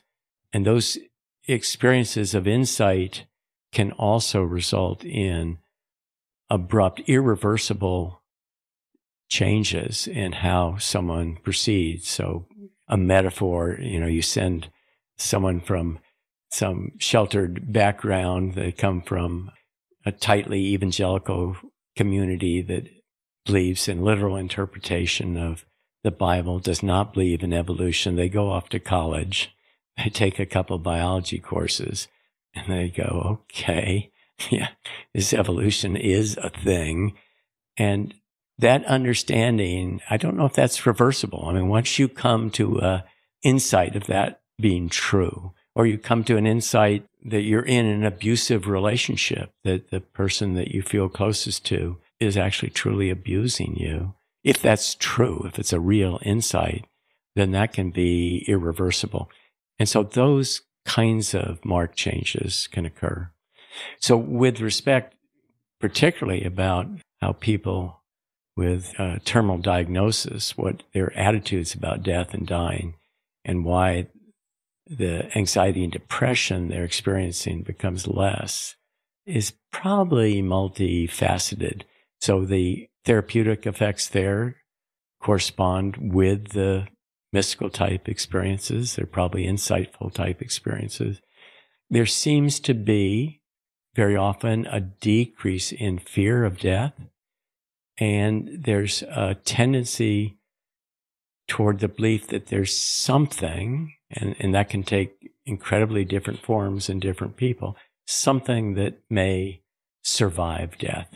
And whether that's a full-on theological compatible account, or whether there's some just mysterious sense that there's something that endures after death, that belief tends to be enhanced. Let's return to the personal for a moment, and we don't have to belabor this, but I certainly would be interested to hear you answer the question as to why have this conversation? Why, among other things, would you feel it's potentially beneficial? Maybe that's not the right adjective, but the right time to discuss or mention personal use, for instance. Why do that?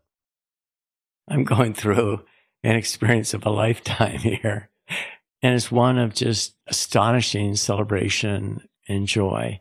And I would say, just with respect to how I feel about my own very probable impending death, that it's not that I hold strong ideas about the continuance of life or consciousness, and certainly not reincarnation or classic heaven. I don't hold those beliefs.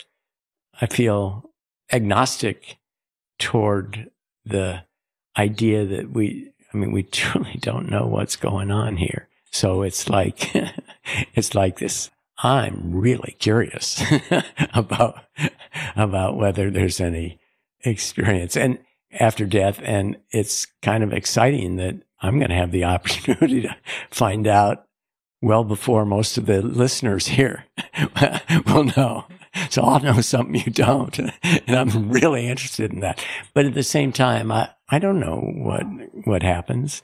But what I do know is that this gift we've been given to be these sentient creatures walking around, being aware that we're aware, with just a little bit of contemplation. A miracle is not an inappropriate descriptor of where we find ourselves, and how this has come about and why we've been gifted with this opportunity is unknown to us, but it should be a source of incredible gratitude and joy and celebration. And that's what I really want to communicate about my own experience, along with the invitation to have others join me, hopefully without the terminal diagnosis, but join me in this celebration, because we deserve it. And in the largest sense, what my deepest desire is to have that sensibility awakened in humankind all over. I mean, we need that for the survival of our species. Ultimately, it leads to this sense of wonder and pro-social tendencies and mutual caretaking. There's no easy way to get there, and the way to get there is certainly not to dump LSD in the water supply, right? Because these... Oh, I wish you told me this yesterday. Just kidding. Because, I think the culture needs to develop institutional structures to hold and support and work with these kinds of experiences in a way that doesn't undermine culture more broadly. And I think these substances can do that. So I see it as this co-evolutionary opportunity that our cultural institutions need to co-evolve and learn to support this. And so that could be some number of generations. But ultimately, the basic message I have is, let's awaken. Join me in this larger awakening project. And there are many, many, many people already on it. And it takes different forms. And it's not just psychedelics, but it is the awakening to the huge benevolent mystery. And how one wants to put language around that is completely up to where you find yourself in culture, but that can be done from a reductionistic scientific perspective, or it can be done from a full-on God encounter. I mean, it's a benevolent mystery that seems to be at play here, and that's my experience of this, is quite akin to what many people would call God.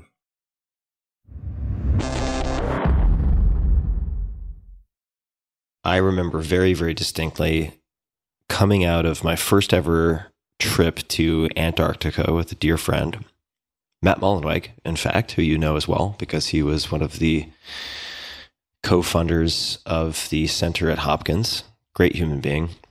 And I had just returned to land that was not ice. In this case, it was in Chile, and suddenly had cell reception, or at least Wi-Fi. And I received your text, and we had a conversation. I reached out to you, and we spoke about your diagnosis. And we have a number of mutual friends, close mutual friends. And it's been remarkable to me in all of them how you have been able to thus far, and I'm sure there's a lot behind the scenes, of course, that we don't see, but navigate and integrate and view this experience from different perspectives, and certainly not with rose-colored glasses. I think that's what makes it so impressive to me and to other people. You're looking at the diagnosis and possible trajectories in a very sober way, but at the same time, like at the very beginning of this conversation, you're laughing and we're talking here, and I mean, you seem like good old Roland to me, right? It doesn't seem like you have sort of psychologically succumbed in the way that I have seen with, sadly, other friends who have had cancer diagnoses, many of which have recovered, but they've been flattened, psychologically flattened. And I'd love for you to just speak to your experience, and to the extent that what I'm saying sounds accurate, what has enabled you to do that? Well, let me start with the beginning of the diagnosis. So this was a routine colonoscopy. I viewed myself as incredibly healthy. I exercised regularly. I watched my diet. I pay attention to factors that support my well-being. I went in and remarkably came out with this stage 4 colon cancer, metastases to liver. And initially, I just was Marla, my now wife, and I were just kind of thrown into a situation where this couldn't possibly be real. This had to be some kind of dream. And so I think I spent a couple of days there not being able to even process the reality of that. And then when subsequent tests came back confirming the highly suspected metastatic aspects of the disorder, then kind of the full implications of that came upon me. And what I would say is initially, it was like shell shock. There was just, okay, what do I do with this? And then in very short order, over a few days, I started exploring all of the places where I could go psychologically with this diagnosis. And one, of course, would be just sheer out fear or panic. One would be depression. And I woke up, this is in that first few days, at one point in the middle of the night with this kind of deeply flattened affect and thinking, what is this? And I thought, well, if I went to describe this to someone, they would surely say, oh, you're deeply depressed. And I thought, okay, yeah, I can see how that can happen. And that's not a good place to go. And then there are other things you could choose to be resentful. I could have chosen to be upset at my provider that had in retrospect, a longer than ideal callback time for the colonoscopies. Mine was at 5 years, but I'd had polyps before. And I think in retrospect, I wouldn't encourage anyone to follow that. There's fighting it, I'm going to beat this C, going to war with your body over it. I'm going to kick all the cancer centers out, as one of my daughters said to me on one of my first days of treatment. She said, Dad, kick cancer's ass. And I appreciated that thought. I mean, because positive thinking is really good to health outcomes. But I didn't want to go to war with anything. But, I wasn't about to roll over and be dead. I mean, then it really quickly came to me that the experience and the practice should be gratitude for the preciousness of human life and everything that I have. And I think with that came almost this immediate awakening, this clarity, okay, I'm going to reset my life priorities now. I mean, I looked at my to-do list and go, okay, maybe half of those things are just not that important now that I have some kind of constraints on my life horizon. So there was a level of clarity that came into focus. And then I think I would have to credit my long-term meditation practice, and there are other practices as well that I've done along the way that we could talk about at some other time. But my long-term spiritual practices in combination with psychedelic experiences, which also can be spiritual practices. But I think that enabled me in a way that I wouldn't have predicted. And I'm kind of humbled that I've been able to achieve the level of equipoise and well-being from this to date. But I don't know what the future holds for me. So I'm kind of humble. I don't want to overclaim that I got this nailed. But at least initially, what came up is an intense practice of mindfulness in which I could see these different psychological rabbit holes. If you went down them, you're not going to be happy. And I was able to identify those as soon as they came into vision and just choose, I'm not going there. That's self-defeating. And so I think it's that has sustained me. And people ask me, well, I tell them I have this cancer diagnosis now. And they say, oh, I'm so sorry. That must be so awful. And my response to date has been, no, you're not understanding. This is something, I'm more alive. I'm more awake. I have a much deeper sense of equanimity and joy than I think I ever have had in my life.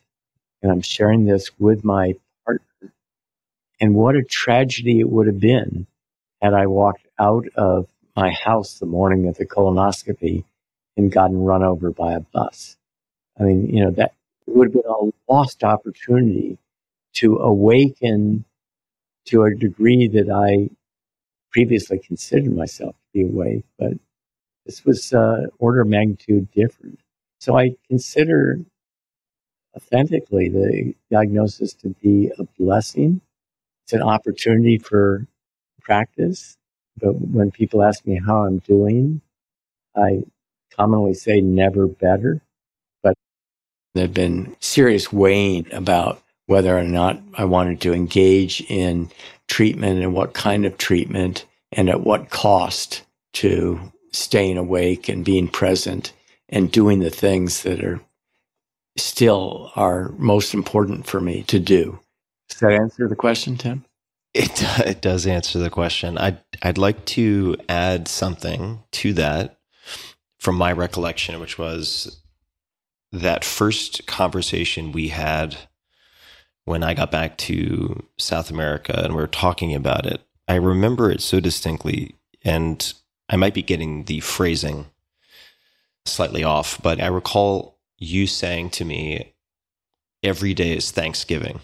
Like every day I wake up is Thanksgiving. And that didn't seem accidental, right? It seemed like a choice and maybe on top of that, a practice. Is there anything you'd like to say about that? It stuck with me. Yeah, the diagnosis was made late November, so Thanksgiving was in my mind. But that's actually the core of my practice. It's gratitude practice.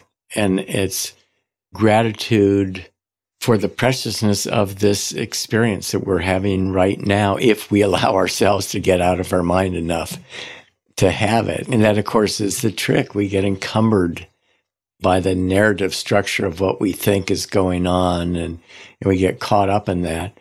And then we lose track of the magnificence of every single moment if you just allow yourself to enjoy it, appreciate it for everything that it offers. That's my go-to practice. I've been doing gratitude meditations every morning since the diagnosis. And I think that's the core way of leaning into this. I dropped the phrase every day is Thanksgiving because it's so associated with turkey, but it is about the preciousness of life. What does your gratitude meditation look like? What constitutes your gratitude meditation? It varies.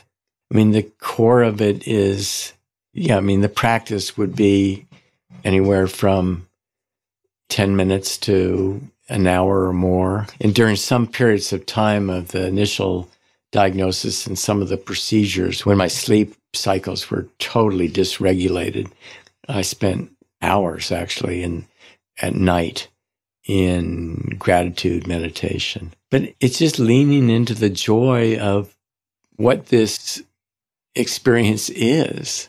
And in fact, it's kind of interesting. Some of the most clear experiences of present moment and joy have been at times where I've been undergoing surgical procedures, like I already had 2 intravenous ports placed because one became infected. And so that's a surgical procedure. They usually anesthetize people with fentanyl and with a benzodiazepine, and then they use a local. And I said, I don't want anything other than the local, let me stay awake for this. And it was an incredibly joyful, interesting kind of experience to have. What does the procedure look like, if I might ask, since I don't know what it looks like? Are you just looking down at your abdomen while they're up to their elbows? No, I can't imagine that. What's going on? You're flat out. You're in a surgical operating room. You're laid flat on the bed. They actually put some kind of hood over, or some like a curtain, cloth curtain between you and the sterile field, so you're not looking at anything but a curtain, and then you're just laying there for the procedure. It wasn't a big deal. I think the anesthetics that they give are because people get so tense and anxious that they don't want to experience anything. And you could feel them mucking around in my chest to run the catheter, but it wasn't a big deal. And they gave me local anesthetic. So it actually turned out to be fun. I have enjoyed that. I've had also some sustained MRI procedures that were similar. I actually reached amazing degree of pure awareness practice during some PET scans. So it's, I hate to say it, I almost kind of look forward to some of these surgical interventions. Now, recently I just had a procedure, liver embolization, which is essentially they go into the abdomen and inject some kind of glue into some of the venous structures of the liver, and essentially it just knocks that liver, in this case, my right liver lobe, out. And so I was talking to the surgeon and saying, look, can I do this without anesthesia? And he convinced me that that was not the right idea because there'd be real significant pain that they couldn't manage. But I tried.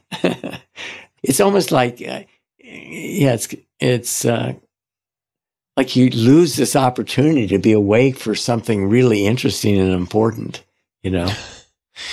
Yeah. What other practices, you mentioned other practices aside from the meditation that you've described, have been helpful, supportive in allowing you to face has too negative a connotation, but to, I'll just use navigate again, your experiences over the last, say, 6 months. What other practices have been helpful? It could be other meditation practices. Quick definition of terms. You said pure awareness. Is that something akin to open monitoring, if that makes any sense? When you said you achieved that during, say, the surgical procedures where you didn't have general anesthetics. Let's see, no, it's different than open monitoring. So open monitoring would be more like a sense that you're watching your mind and you're watching things arise in consciousness. And, like a Vipassana meditation. And then fall back. Awareness of awareness practices they're prioritized in some traditions as kind of being the ultimate. I certainly can't claim to have any kind of stability with respect to pure awareness practices. But it comes to a point where you're in the field of awareness and nothing is arising. There is nothing within that field of awareness other than awareness itself. And so the body drops away, thoughts drop away, and you're in a state of pure awareness. Sometimes those experiences are magnificent. They can almost be described as Satchitananda. It's consciousness and bliss. And they're very interesting experiences.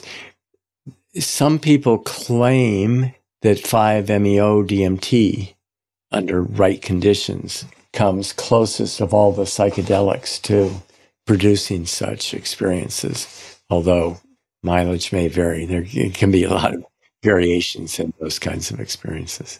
I can say, I don't think you and I have ever discussed this, but I have some experience with the 5-MeO-DMT. I happen to think it's a very big gun, so I have some very real concerns around its therapeutic use.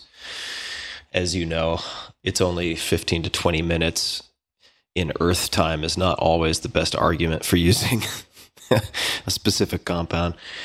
But I would say at the right dosage, at certain dosages in the right setting, that is my experience. That you effectively can have, not always, you can have some very, very horrifying experiences too. And I've seen some very experienced psychonauts, people who have used, say, ayahuasca dozens of times, who have become quite destabilized after 5-methoxy-DMT. But putting all that aside, my personal experience, have on multiple occasions experienced effectively a void of content, just a completely disembodied field of consciousness that does not feel localized, but you are nonetheless observing. What was the term you used? It captures it pretty well. The consciousness and bliss. Oh, yes, Satchitananda.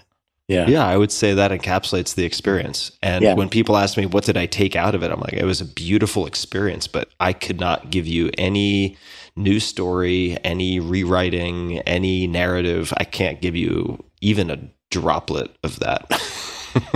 Yeah, but that speaks to its ineffability, right? Yeah. So let me ask a question that I would never ask you on stage, but since we're just jamming here, another experience I don't think I ever described to you that I'd love to get your take on, and it could just be straight placebo effect, of course. Although I feel like when people say, and even in this case, it's placebo effect, that sometimes throws out the baby with the bathwater, in the sense that even if it is placebo effect, labeling it such doesn't really explain anything in terms of how the hell it happens. But let me tell you what happens. So I have 2 experiences now, only 2 that come to mind, where I've effectively had what I would describe, now that we have the common vocabulary, I can't say the Sanskrit, so I'll just say the 5-MeO experience as we've described it, without any pharmacological intervention whatsoever. The first was meditating and having a guru, in this case, put his hands on my head, and I had no expectation of what would happen. So I wasn't coming in preloaded with confirmation bias, and I had absolutely what I would describe as a 5-MeO experience. And talking to, I hate using this word guru. In Indonesian, at least, it just means teacher, but let's use it in the more Indian sense, or at least the sort of Western use in the Indian context of the term guru, right? Like this master. Met with an Indian master maybe 2 years later, and he said, oh yeah, in his pretty basic English, he said, it's just pranic shock. It's a trick. It's a cheap trick. Basically, he's like, yeah, that happens. That's pranic shock. That guy doesn't know what he's doing. That's a cheap, like, parlor trick. So that's number 1. And then the second one was being in a very deep massage state. And the massage therapist, this was in Montreal, asked if she could use tuning forks with me. And I've never had anyone before or since in a massage therapy session ask this, but she did. And she took 2 different tune forks and put them on opposite sides of my head. And again, basically instantaneously had this spontaneous 5-MeO experience. And I've been trying to track her down since. I have not been able to find the contact information. What would you make of either of those? And maybe the answer is there's nothing to be made of it. But just, again, since I'm pushing a little bit, what comes to mind as I describe these 2 things? I'm not at all surprised. These altered states of consciousness, some of which we've come to know through psychedelics, can also be elicited under any number of other conditions. And presumably prior to psychedelics, that's exactly what happened. I mean, so if you look into mystical traditions, and meditation traditions, these things can happen. So we're biologically wired to have these experiences, and we just don't understand the optimal conditions under which they occur. So, the guru experience is interesting. It's in the Siddha Yoga tradition, there are all kinds of stories that really don't seem to make much sense unless you actually believe that the guru, has these remarkable powers of transmitting something, and how that's transmitted, and how much of it is, expectancy effects versus not. But there are hundreds of accounts of some of these most outstanding or notable gurus in which people without any expectation come to awaken or have profound experiences in their presence. So I don't know that's one of those things that makes me kind of deeply curious, but so far we don't have anything that approaches scientific proof that occurs or can even occur, reliably. So it's part of what needs to be investigated. And that would get to kind of the longer term project of the endowment on spirituality, secular spirituality, and well-being. I want to talk about that. I want to, if you don't mind, just pause for a second to ask you a question about the 2 cases I described. So let's just say, with respect to investigating, and I'm probably going to script the vocabulary, so please feel free to correct me. I should have said expectancy effect, not confirmation bias, as an example. I'm just dangerous enough, right, to be wielding these labels without really understanding what the hell I'm talking about, but I'll make an attempt. So if we look at, say, some of the psychedelic research out there, and if we're looking at some of the, let's call it classic psychedelics, and we can introduce the drug, and then maybe one model of explaining the effects would be we introduce this drug. It binds to any number of things, but very often to serotonin type 2A receptors, and then that produces this effect. If you were to form a hypothesis around, let's put the guru piece aside, the tuning forks, mechanistically, what could be happening in a case like that, or in a case like meditation, for instance? Because I've spoken with some folks who take a counterpoint to meditators who would say psychedelics are cheating, they're brute force, you're not really taking anything away. We meditators are doing it naturally, therefore it has higher value. But the counterpoint would be, you're doing the same thing. Ultimately, if our experience is mediated by neurochemistry, you're just finding another way to somehow do something similar, if that makes any sense. Basically, if we, within the lab, looking at, say, a serotonergic agonist, we say, okay, this molecule binds to this, and the effects are, as described sort of subjectively by the patient and also as recorded in this fMRI machine. If it were, say, a tuning fork that produced a similar experience to, say, 5-MeO-DMT, what are the mechanics by which it exerts that similar effect? Because it's not a chemical that's binding to anything, or it's not an exogenous chemical.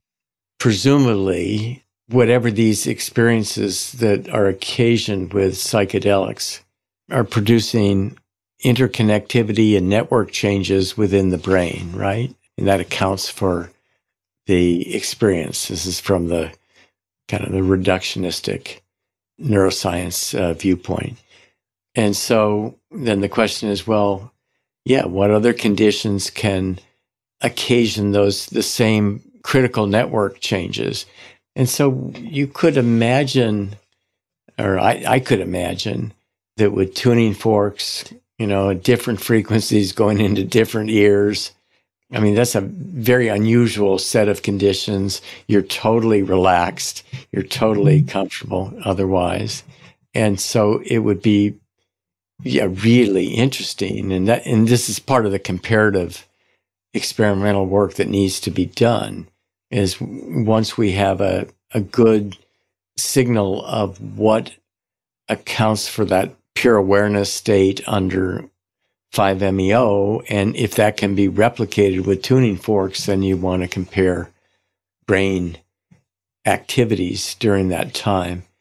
And so in principle, there should be a way to, examine those similarities and conclude, what's operative under both conditions. And the same would be true of meditation states. But, but our understanding of the nature of these experiences is so primitive, and our mechanisms for inquiring about brain structure, or not structure, network complexity, are so crude at this point that I don't think science is up to the task to fully answer that. But that is the project that is unfolding, and there are many laboratories that are interested in just that. I'll have to make some phone calls to the director of the tuning fork lobby to see if I can drum up some funding. That's another challenge, right? It's just getting funding for this stuff. Yeah. Well, and the same would be true of breath work. Under Sure. some conditions, particularly in some people, breath work can result in also similar kinds of changes. It's just that there's so much variation, among meditators or breathwork practices, and I'm guessing tuning fork massage therapists, that it's hard to mount a prospective study, because you'd have to identify conditions under which, those experiences can be elicited reliably. And so that is the power of psychedelic drugs, is that, not in all people, but in most people, you can occasion a set of phenomenological events that have definable phenomenology, definable experiential aspects. And so that leads us to be able to study those effects prospectively with kind of the tools of empirical science. And that's made much more difficult under conditions where you can't reliably occasion the experience. After my initial engagement with Siddha Yoga, then I started exploring other meditation traditions. I was drawn kind of most prominently to Buddhist practices. So I worked some with Alan Wallace, who comes out of the Dalai Lama Tibetan school, but probably just pragmatically ended up spending more time with Vipassana meditation as taught by the Insight Meditation Center, and they have a retreat center in Barrie, New York. Why did you say pragmatically? Just because it was easily available? Easily available, yeah. And Tara Brock and Jonathan Faust are local to us and interested in the work that we were doing. So my practice has turned more Buddhist. I like the Insight meditation practice because it strips away any theological or dogmatic practices. It doesn't appeal to magic mechanisms or supernatural phenomena. It's very worldly based, but yet it still has some of the flavor of the other kinds of traditions of, in terms of the enlivening quality of it. And it's a much easier practice to understand and rationalize from a scientific worldview. So I did that, and then I got involved with a local teacher who, Jessica Dibb, who is, her central practice has been breath work, and that is kind of this structured breathing practice that brings you into presence. But she also teaches a series of courses, and what I would describe, I'm not sure how she would describe it, as embodied awakening. And so at the point that I encountered her, I had 15 years or more of sitting meditation practice. And so I had that kind of discipline down, but that's a very kind of narrow sense of practice, right? I mean, you're sitting on a cushion, meditating, and the objective is to bring that into the world, but how to do that is a little bit mysterious.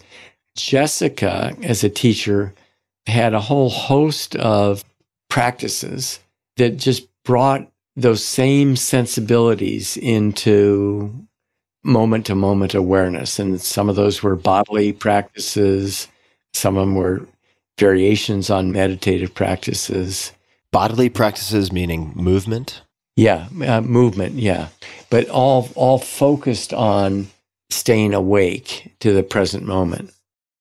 An example like yoga, yoga could be that, but very often it becomes a routine practice that is certainly about the body, but it's not about that blending integration of moment-to-moment awake awareness with what you're doing. And that was a significant gift to my own practice because it got me out of an introvertive practice, and that is focused inwardly as meditation does, to an extrovertive practice in which you're still holding that sense of aliveness and degree of awareness, but it's also projected into the world, or it's projected back from the world, however one might experience that. But it's really the enlivening of everything there is. And those are very different, but very similar. And so in the literature on classic mystical experiences, there's a differentiation between introvertive experiences, that is, internal experiences, versus extrovertive, in which all things become alive and you're in the world. I think it's important to recognize both are true and there's great value in both. And of course, that leads us directly to some of the queries about psychedelic experiences. So our laboratory has focused on research in which we've given a psychedelic, mostly psilocybin, under conditions where people are asked to put eye shades on and listen to music. So it's an intentional and container to produce an introvertive kind of experience. But, as you know, there are people who are have profound and serious use of psychedelics who think that that's just an abomination, that, you need to take these compounds out in nature or within community. And those are all legitimate setting conditions. And my own thought would be that it's kind of the marriage of what you learn from each of those kinds of experiences that helps you bring that into your moment to moment and daily lived experience. How do you relate to death? I mean, people have a million different takes on it. There are different ways that people maybe console themselves or provide a ideological, theological safety net, right? In certain belief systems. Then you have the sort of Richard Alpert, Ram Dass, it's like taking off a shoe that's a bit too tight to transition. Not asking for anything in particular other than just how you relate to death, how you think about it. Yeah. Well, it's an ongoing contemplation for me. I'm bred as a reductionistic neuroscientist, but open to all possibilities. And so one scenario is, nervous system goes down. It's like unplugging the computer. That's the end of existence. And then there are other scenarios that would have different accounts for survival of something, consciousness or some type of awareness post-death. I guess what's clear is I cannot bring myself to embrace the most fanciful thoughts about what death and dying are. I'm going to go to heaven and sit on the right-hand side of Jesus and be with all my loved ones, or, whatever story some people can embrace. I have to think that if you actually believe that, it could be joyful to die. But that seems outlandishly improbable to me. So I can dismiss those out of hand. So then it's really kind of what the probability is that there's, something beyond death. And I had these conversations with my cancer patients. And this was, we ran the cancer study that was published in 2016. And there's some irony, of course, in my now being one of those patients. I would often ask, I'm always ask participants at the beginning of the study, well, what do you think happens when we die? And some would say, I'm going to go on and meet my parents and it'll be a joyful reunion. And then others would say, well, I don't believe anything. It's computer off, system down, nothing. And then what I would ask is, what's the probability you think that's true? Are you absolutely certain about that or something? And they'd say, I believe that to be true. Said 95%, they'd say. And I would think 95%. So 5% likelihood that would be true. That would be, if you had lottery tickets that were going to pay off at 5% of the, you'd buy them immediately. It's like people invest in lottery tickets at odds of 1 in, a million or less. So I thought, well, that's interesting. And I think all you need is a fraction of a percent. It can be as tiny as you want, but if you haven't foreclosed on the possibility that something might occur that's interesting at the time of death, then that, at least to me, psychologically changes the whole game. So I'm strongly biased toward kind of a reductionistic, powers off scenario. But I'm open to the possibility, although the probability I put on that changes from time to time, but it's really narrow in any case. But I'm open to the possibility that something other might occur.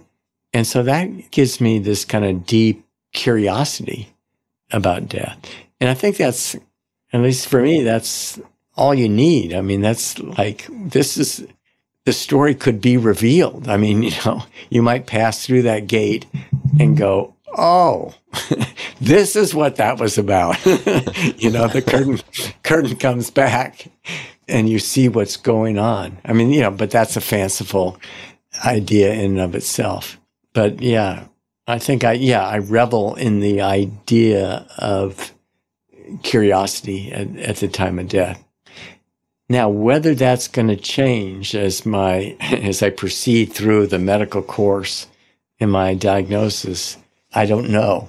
And I don't know whether I'm going to be able to maintain the degree of equipoise I currently have. And I don't know that I'm not going to succumb to the rabbit holes. But I'd also say that I'm looking forward to the challenge. I mean, it's like everything that comes up that could be viewed as, oh, that's terrible. Oh, I'm so sad to hear your test results came back like that, and I'm experiencing it as, no, this is, this is great. This is an opportunity to explore what that is. And it's partly for me just embracing reality as it unfolds in the course of this illness. How can your friends be most supportive to what you just described? Because I imagine many people, myself included, don't really know how to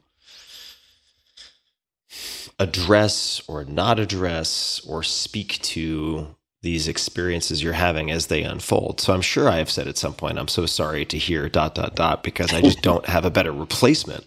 Yeah. Do you have any suggestions for, if I texted you and I said, Roland, how are you doing? And you replied with something that most people might respond to with, I'm so sorry to hear that. Is there a alternative that you might suggest? And this is for you specifically. Yeah. Not saying this is general advice, but how would you like me to be supportive? Yeah. Thanks for asking. That's an interesting question. People very often are calling and say, oh, I hope you're feeling better. Well, that predisposes that I was feeling bad at some point. And right. I'm not embracing that or endorsing that at all.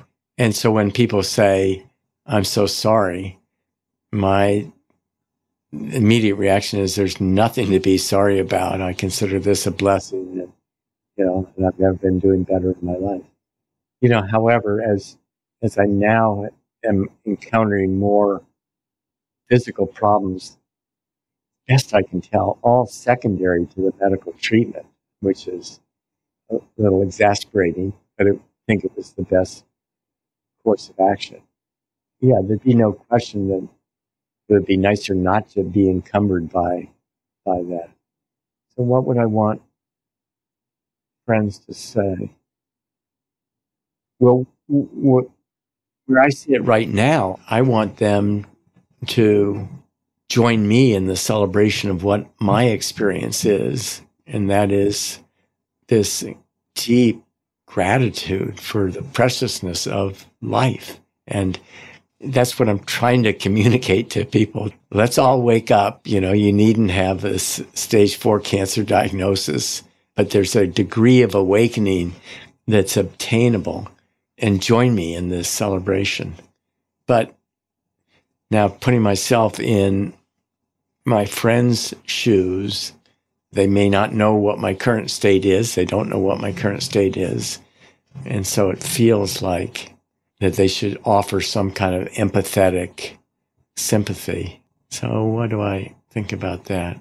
I think the question is, been thinking of you, how are you doing? Rather than, I hope you're feeling better, or I'm so sorry.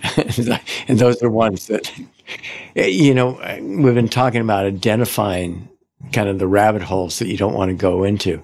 I mean, I almost have this kind of visceral response to people saying, oh, I'm so sorry, or I hope you're feeling better. And and there's some people, every time I communicate with them, I have to make that correction. That's not my experience and not the way I want to hold myself in this adventure that I'm undergoing. You mentioned that in the cancer study with patients prior to, and I'm emphasizing prior to That's at least what I heard. The psilocybin sessions, you asked them what they thought happened when they died. So 95% confident, pearly gates, meet all my relatives, happy reunion. 95% confident, lights out, robot unplugged, and so on. Did you observe any patterns of change after the session? I don't know if you revisited that question. Maybe you were able to infer from the reports, which I know you have people both verbally recount and also in some cases type out or write out. Did you observe any changes there? Yes, there are changes, and it's in the direction that you might anticipate. People are more open to the possibility of something occurring after death. And we've seen that repeatedly. We've seen that in our cancer patients, and we've given a number of surveys of belief changes that occur before and after psychedelic experiences. And we've also looked at belief changes that occur before and after near-death experiences and psychedelic experiences. And under all those cases, people are more likely to endorse something that continues after death. So I think that that's actually a very common feature of psychedelic experiences more broadly in a study that we've just submitted to publication about belief changes. There's a shift toward more dualistic thinking, that mind is somehow different than body. So that would be different than a purely reductionistic worldview that would say that your mind is nothing other than neural functioning. But there's a shift toward dualistic thinking, and then there are a number of other kinds of changes that occur. I like to pretend like I'm some kind of amateur scientist, but really you're the scientist and I'm just this sort of plodding interloper who happens to be a big fan of scientists and science and the scientific method. But I want to ask you, and this is not to infer any belief, certainly on my side, I can't explain this in any way, but have you taken a look at or come across at any point, let me back up. There are all sorts of stories, to use one of your words, fanciful stories of life after death. Lots of bestsellers written with these either subtle or very direct kind of theological undertones. And you just can't know. Just like you can know that you are aware of being aware, but I may just be some robot that's passing the Turing test, some deep fake AI that happens to be on video here. Who knows, right? So similarly, you can't verify these experiences that people are reporting from near-death experiences necessarily. Maybe there are commonalities, and that's interesting in some level. But I remember reading a book, and there are some chapters in this book. It's more of an anthology put together by David. It was edited by David Presti, who's at UC Berkeley. And I believe the title is called Mind Beyond Brain. And there's, I'd say 20% of it I wish they had left out because it is, from my perspective, doesn't really further the conversation. It just muddies the water.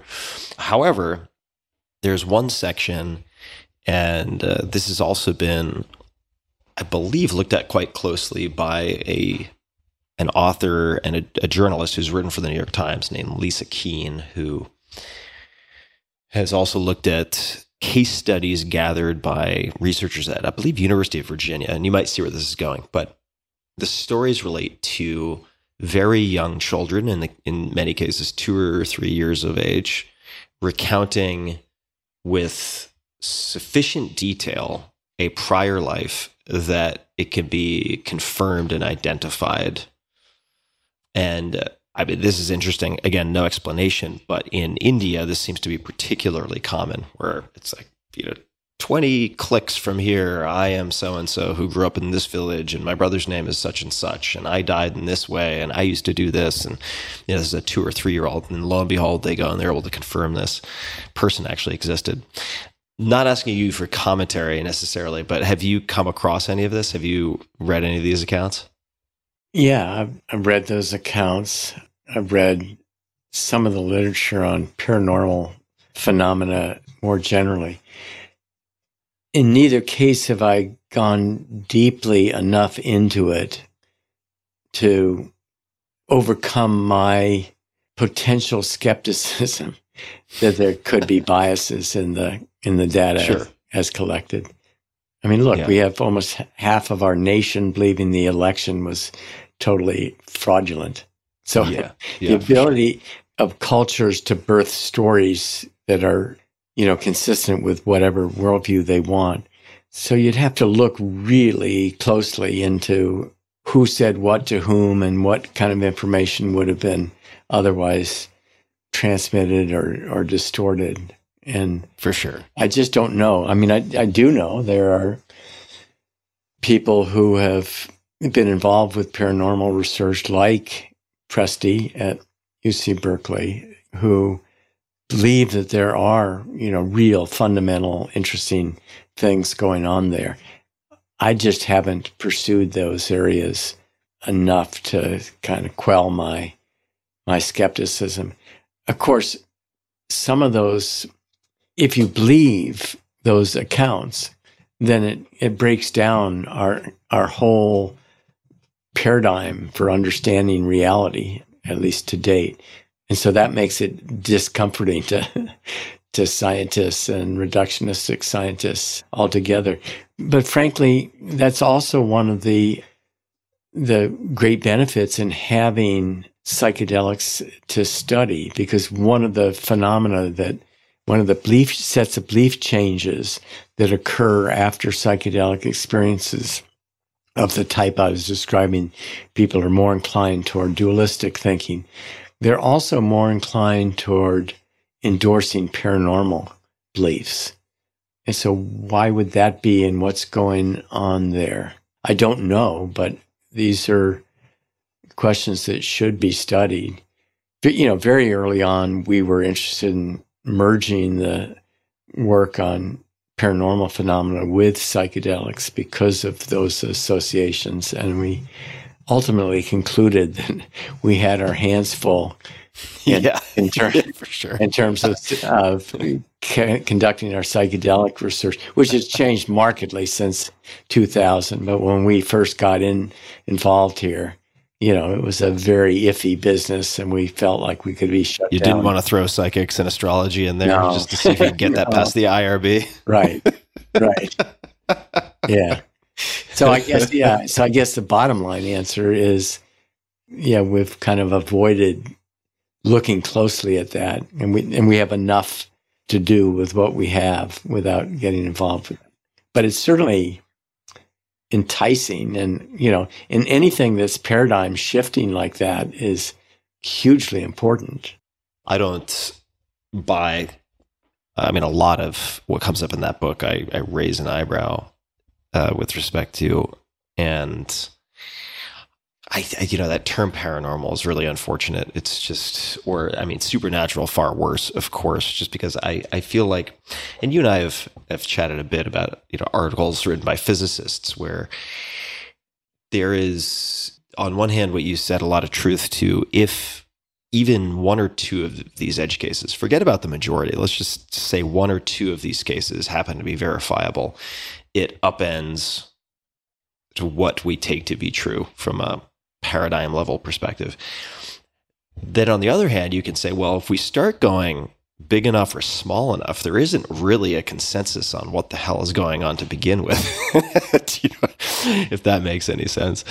And things get very bizarre, and there's a lot of contentious debate and absolutely no consensus when it comes to quantum level physics. And so I do think there's a lot to be explored. And I have to assume, it seems like this has always been the case, that we have many paradigms, and it just seems inconceivable, outlandishly improbable that all of them are correct.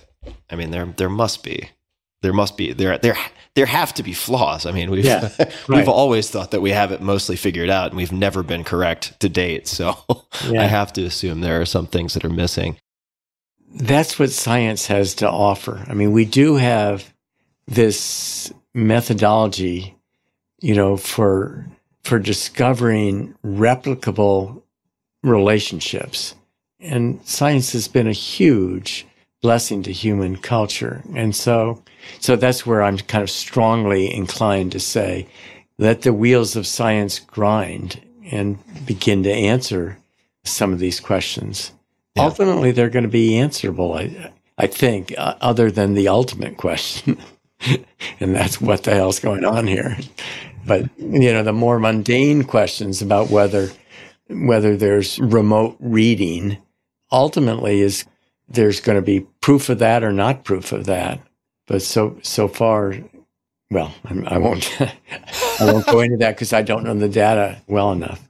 I agree with you. I think, which is partially why I mean, people are like, oh, do you want to prove that X, Y, and Z exists? I'm like, no, actually, I don't. And that wouldn't be, again, I'm not a scientist, but that wouldn't be a very scientific way of going about it either. I mean, you can have a hypothesis, but I do think a lot of these things that appear to be fictionalized accounts of anomalies will be explainable at some point. It might be quite a distance into the future, but I'm optimistic actually with harnessing a lot of these technologies that, I mean, it is pretty wild that we can use quantum computing while still at some of the most basic levels we do not understand what's going on, but we can still harness the technology. It is very interesting. I think our explanatory power will improve a lot over the next 5 to 10 years by harnessing AI and other things. So I'm actually optimistic that a lot of these things that look like sort of improbable anomalies, maybe they are improbable anomalies, will nonetheless be explainable and therefore cease to be thrown into this bucket of, say, paranormal, which is just like, ugh, it's such a negative connotation. I will say, though, just getting a little off track, that when it comes to any mention of some of these things posed as questions, right, that there is a lot of sort of calcified, let me put it a different way, reactionary, unscientific response from people who are practicing scientists, right? They say, well, that can't be possibly true.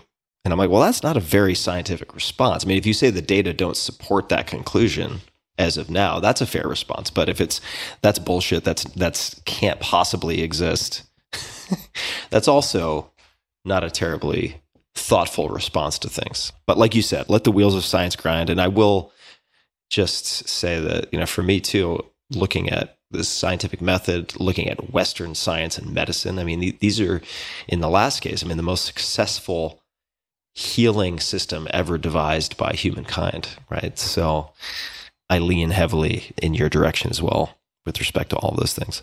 In some respects, science can become a religion in and of itself, and that's what you're talking about, is people who, have totally bought into a reductionistic worldview. That's the only way to look at it. End of story. And they're just as close-minded as QAnon supporters, as far as I'm concerned. Yeah, so science itself is entirely open-ended and agnostic. All it's trying to do is find out what's true. And there's things that that have come to be proven sufficiently well that we believe them to be true. And then there are things that haven't reached that threshold yet. But we have a methodology that can answer these kinds of questions. Would you like to speak to the endowed professorship, just to introduce that? And I mean, I'd like to know why is it important? And what type of research do you hope to be conducted? What types of things do you, in your sort of dream of dreams, what kind of stuff would we be investigating? With the diagnosis, I ended up starting to reprioritize a whole bunch of things in my life. Some became more important, some became less important. It was very clarifying. It's interesting because Marla, my wife, and I have done on several occasions, the exercise of, so what would you do differently if you knew that you only had a year to live, a month to live, or a week to live, or a day to live? And so we had been through that, but this brought that exercise into kind of crystal clarity for me in a way that I hadn't previously experienced it. So among the things that came up, of course, was my will. And what does that look like? And so I started reworking my will. And I got to the point of charitable contributions. And my first response was, oh, that's simple. I'm going to give to, the effective charities movement, like Giving Well, which is this kind of leveraged group that really studies different charitable causes and makes decisions and prioritizes those that are most effective. Yeah, givewell.org. Yeah, yeah, terrific. And so that was my initial response. And then I woke the next day to the thought, and I may get a little emotional about this, what would I really want to give? What could I give that would be of most value and of most meaning? And, what came up for me is precisely the path that I'm on. What we want, those of us who have done spiritual practices and have experience with psychedelics, is we want the world, humankind, to awaken to what this marvelous experience is and appreciate it. And with that kind of awakening comes this, sense of wanting to take care of one another, to take care of the environment, to make a difference at the most fundamental level. There are aspects of moral thinking, doing unto others as you would have them do unto you, and pro-social behaviors and attitudes that emerge from these kinds of transcendent experiences, whether they're psychedelic or not. But psychedelics seem to be a very important scientific tool. So then the contemplation is, that's what I want. What I want for humankind is for them to awaken. Can I contribute in any way? Because I think that some of the research we're doing is directly germane to that. And I thought, I could leave a bequest in my will, and I don't have a big estate, but I could maybe sponsor enduring endowed lectureship, where someone would come to lecture on this. And so that felt right. And then I thought, I probably have, there's some goodwill that I've accumulated with respect to the work that I've done with psychedelics. So maybe I should reach beyond that and create a professorship, a position that's dedicated to studying these very things. And ideally, a research fund that would allow continued research into something that I call secular spirituality and well-being. And by secular spirituality, all I'm meaning is an empirical scientific approach to studying the effects of psychedelic compounds or interventions that produce psychedelic-like effects, to the empirical study of those aimed at healthy volunteers with the aspirational idea that that's going to feed into a deeper understanding of the mystery in which we live. And if that can alter culture, that's fundamentally important. And my thought actually is that it's one of the most powerful ways that we could potentially alter culture. And I don't mean by that to suggest that everyone should go out and take psychedelics. I think they're much too powerful a tool for that, and they're potentially culturally disruptive.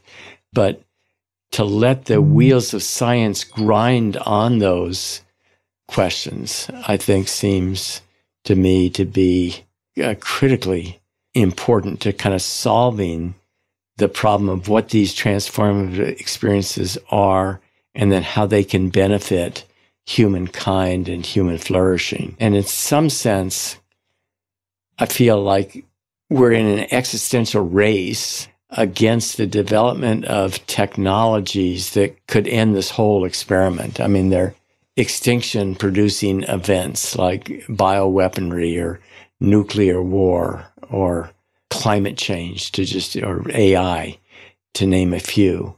And so our technology is advancing at a rate much more rapidly than kind of these evolved sense of moral, ethical standards. And so there's every reason to give this area of research a high priority.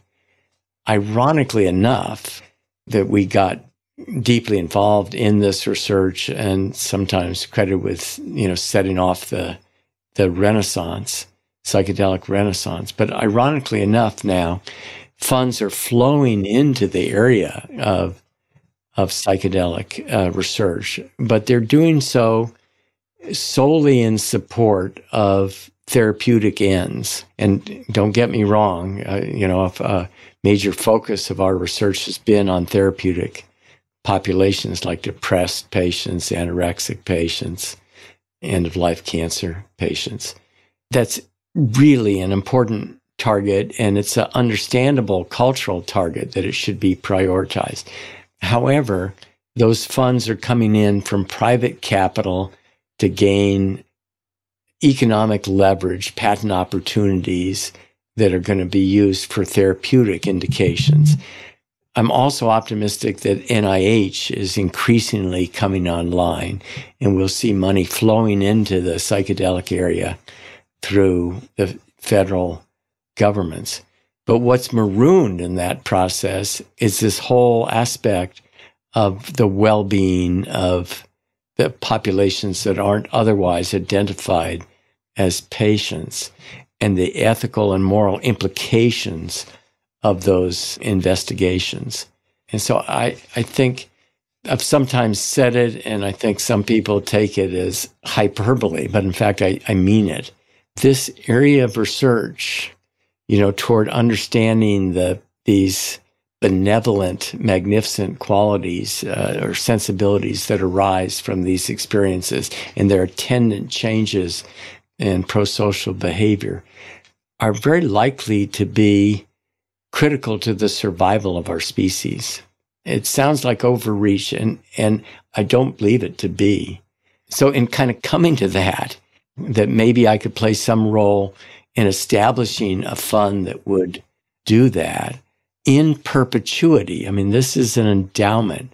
So what that means is it continues enduringly over time as long as Johns Hopkins as an institution continues to exist. And in terms of stable structures that we can expect to last for generations, I think, major academic centers are among those that would be the most trustworthy in that regard. I see the question being addressed here, this idea of unpacking the mystery of what this is all about in a longer time frame, and that may be a gift of the diagnosis. It's not, can we achieve this in 5 years? And ultimately, the ultimate answer to what are we doing here may never be known, but striving toward that is critical. And this endowment will last in perpetuity and will grow in perpetuity. It's managed by Hopkins in such a way that endowments grow over time. So I'm hugely excited about the prospect of setting this in motion. What type of research could you foresee? Who's planned to head this up? What might studies look like? And this might be a good place to bring in the religious leaders study and maybe describe that if it seems like an opportune place. I'm interested in it. Certainly, I think maybe at some point others would be as well. But would you like to address any of that? The types of studies that / research that might be conducted, who you foresee heading it up, since it is a professorship, and then the religious leaders study?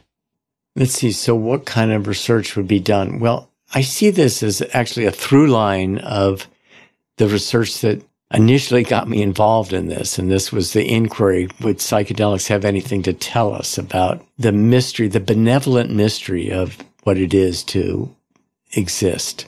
And so, that brought me into the field through meditation. We've done a series of studies in healthy volunteers to show that these effects, these kind of pro-social dispositional effects, are reliable, they're dose dependent, and we can show them across different populations.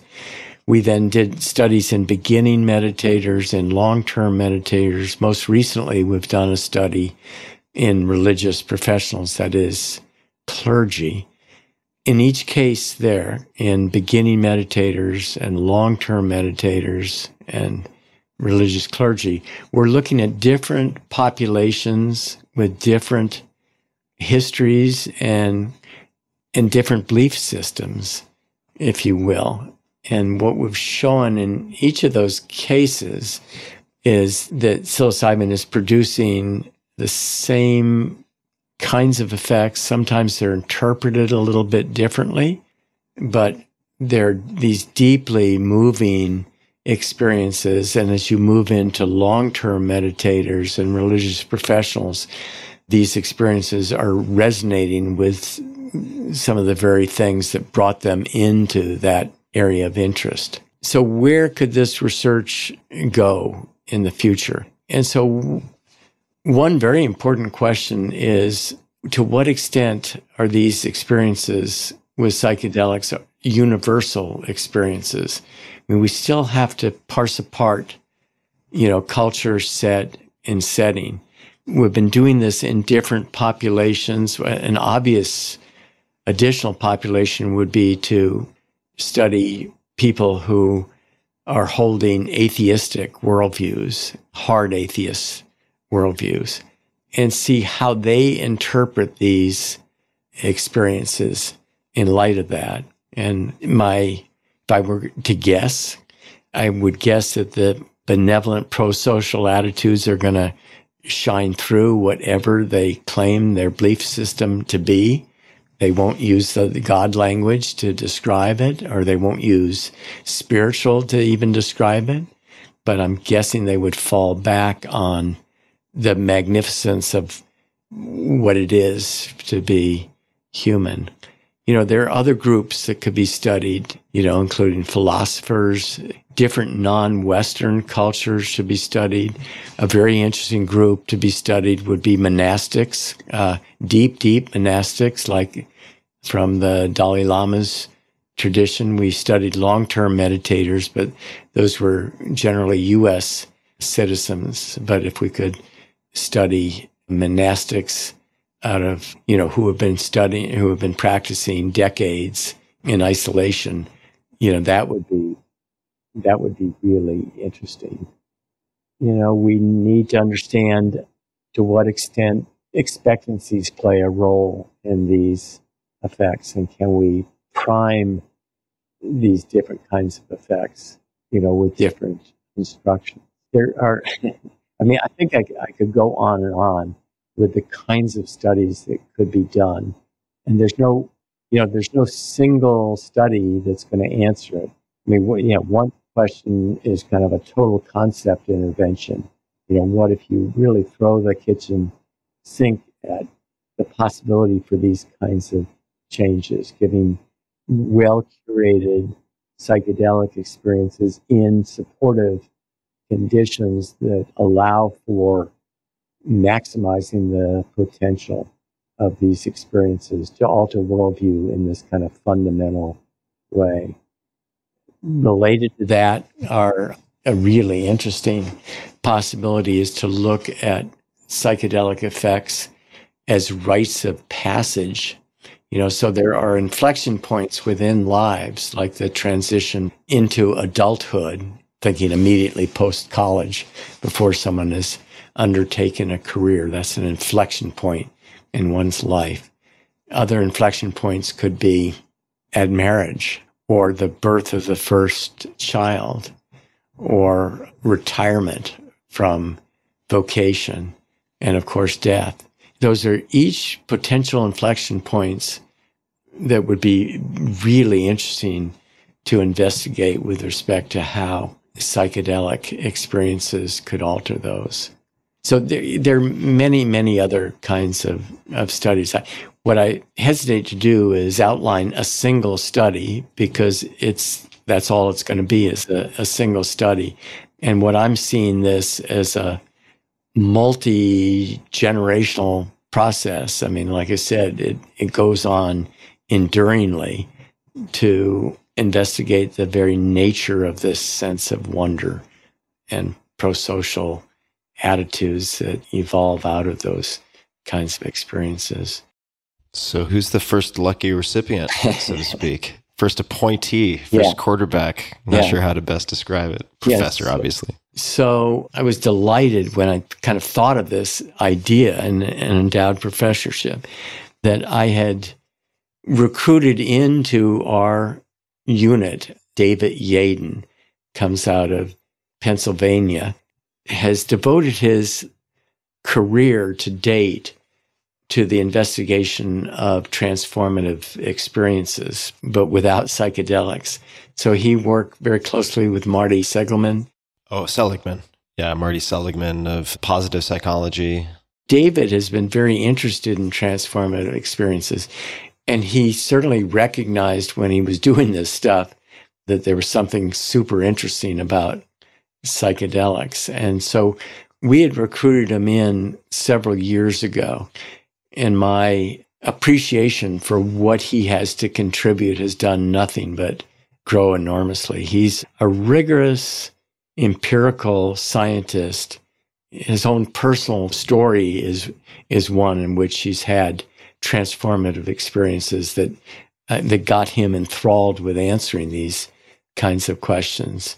He's an incredible collaborator. He collaborates kind of naturally with people. He's very productive.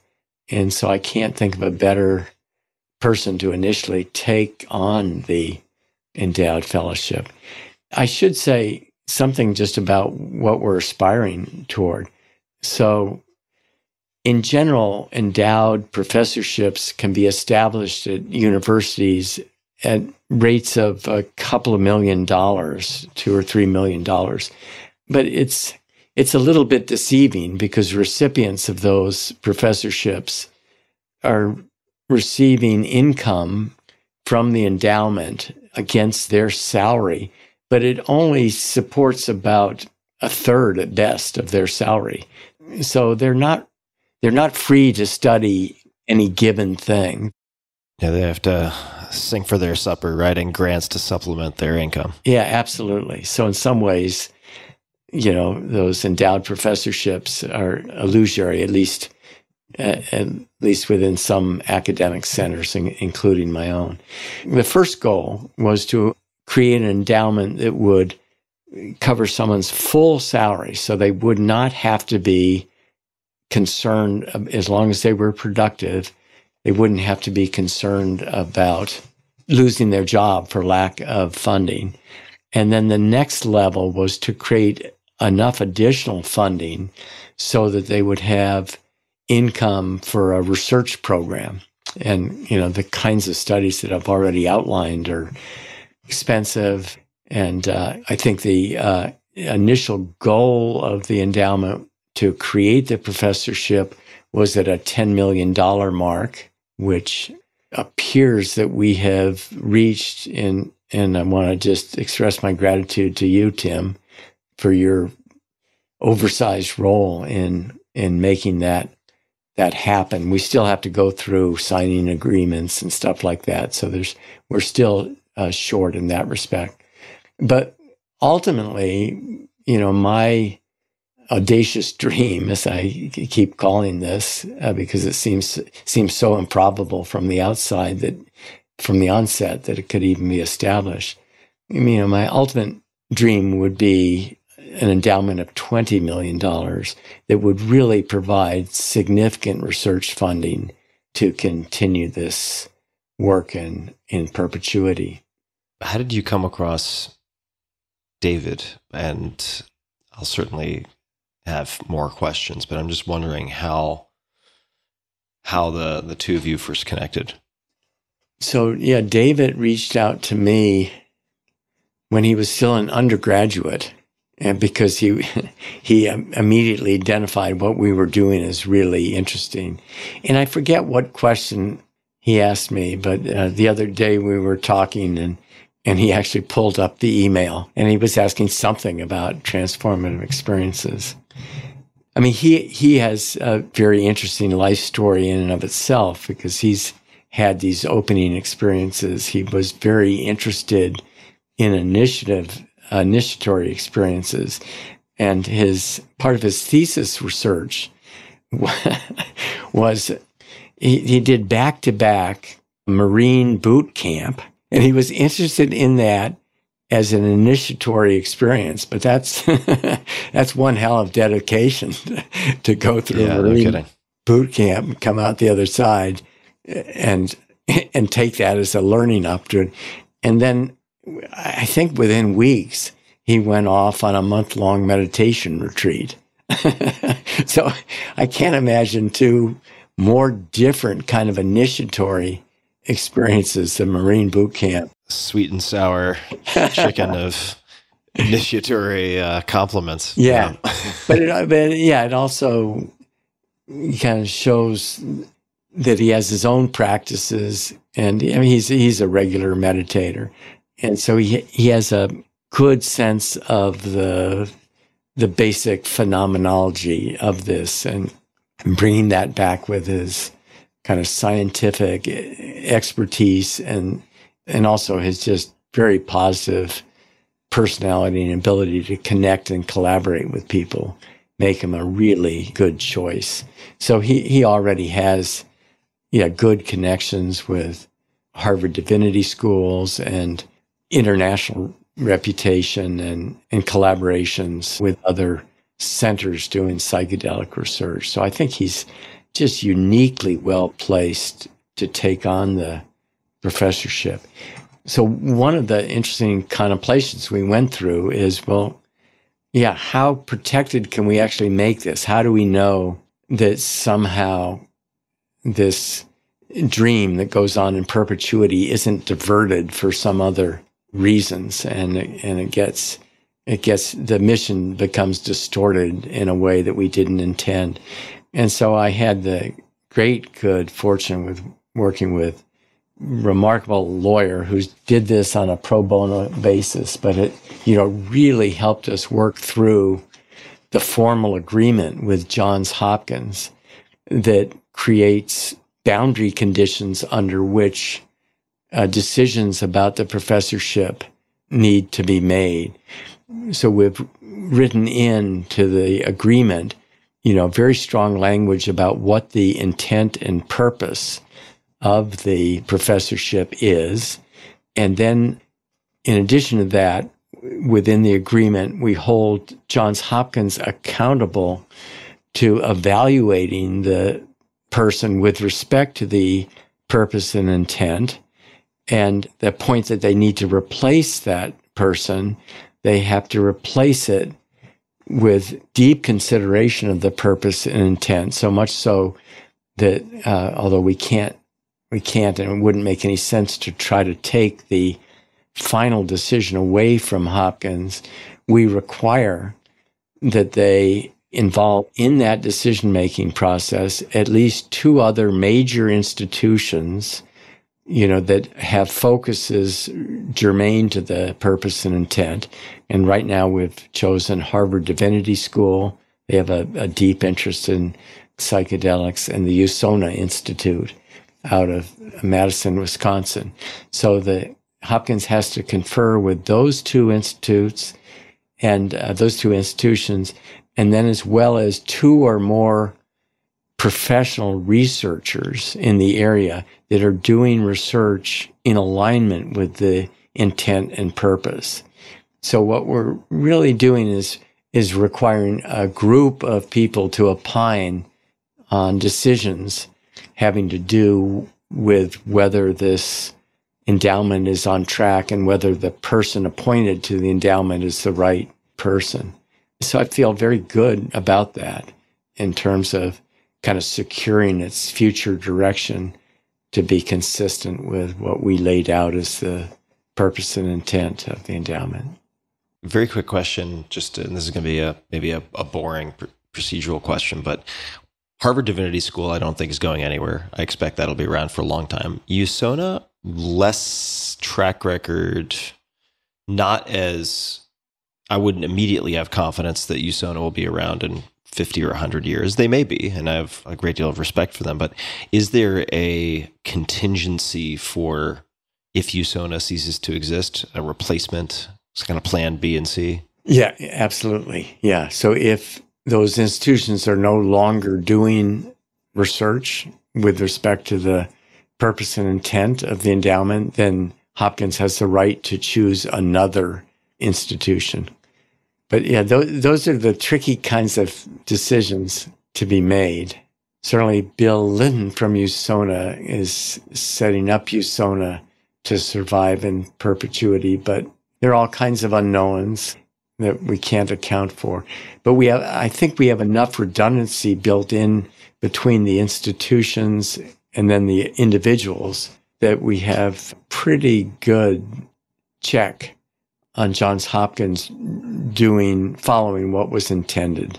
Question, this is personal curiosity. I mean, all this is personal curiosity, but if you're open to telling me, what is the current prognosis? Where do things stand? Where do you see things going with respect to your medical diagnosis? Yeah, Tim, I'm totally open to talking about anything. One of the funny things that's happened well, maybe it's not funny, but one of the things that's happened since the diagnosis is that I just feel this transparency that there's no reason, but there's every reason not to be totally authentic and honest with myself and with others. So there's nothing you need fear to ask. Let's see. So the prognosis. So it's metastatic stage 4, but there are variations. There are metastatic stage 4 colon to liver cancer for which complete cures might be achievable. This appears not to be one of those for several different reasons. There are actually some very good immunotherapies for some forms of colon cancer, but the immune markers aren't favorable to that intervention. And then it really depends on the extensiveness of the liver metastases. And unfortunately, I have metastases in multiple lobes of the liver. And so when you ask the medical providers, it's very difficult to get them to give you kind of the raw straight answers of survival possibilities. I mean, but they're healthcare providers. And they're just they're not trained to do that, and they want to protect people from unnecessary fear. None of them will say, "Oh yeah, there's no chance that you're going to survive." They always say, "Well, yeah, there's a possibility here." And I may have told you at one point, I asked one of the surgeons, I said, "Okay, well, so given what you know about my cancer and, and the risk factors and the distribution of it," I said, "how many patients have you that are still around 10 or 15 years later?" And he said, "Oh, well, that's just not a fair question to ask." And so I kind of teased him about that subsequently. But clearly, had he had one case, he would have jumped on it. So, well, yeah, just 2 months ago, I met with someone who, but nonetheless, I guess the possibility of complete cure remains, but it's, my thought is that it's a theoretical possibility. And I also, it's interesting in terms of just how I'm dealing with it psychologically. I've read some books on people going through terminal cancer. And I think one of the toxic things that comes about is this grasping for the next therapy, that, oh, yeah, this is going to work and I'm going to be cured.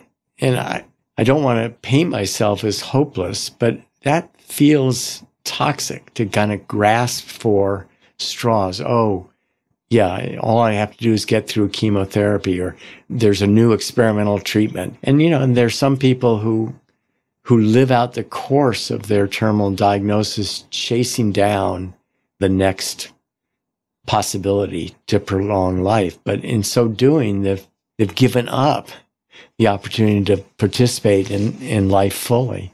And so that's a balancing act. Roland, is there anything else that you would like to say as we're having this conversation and recording? Could be any closing comment, requests of people, could be something you want to say to your family or loved ones. This is entirely up to you. This is just whatever feels right to you, which could also be nothing further to add.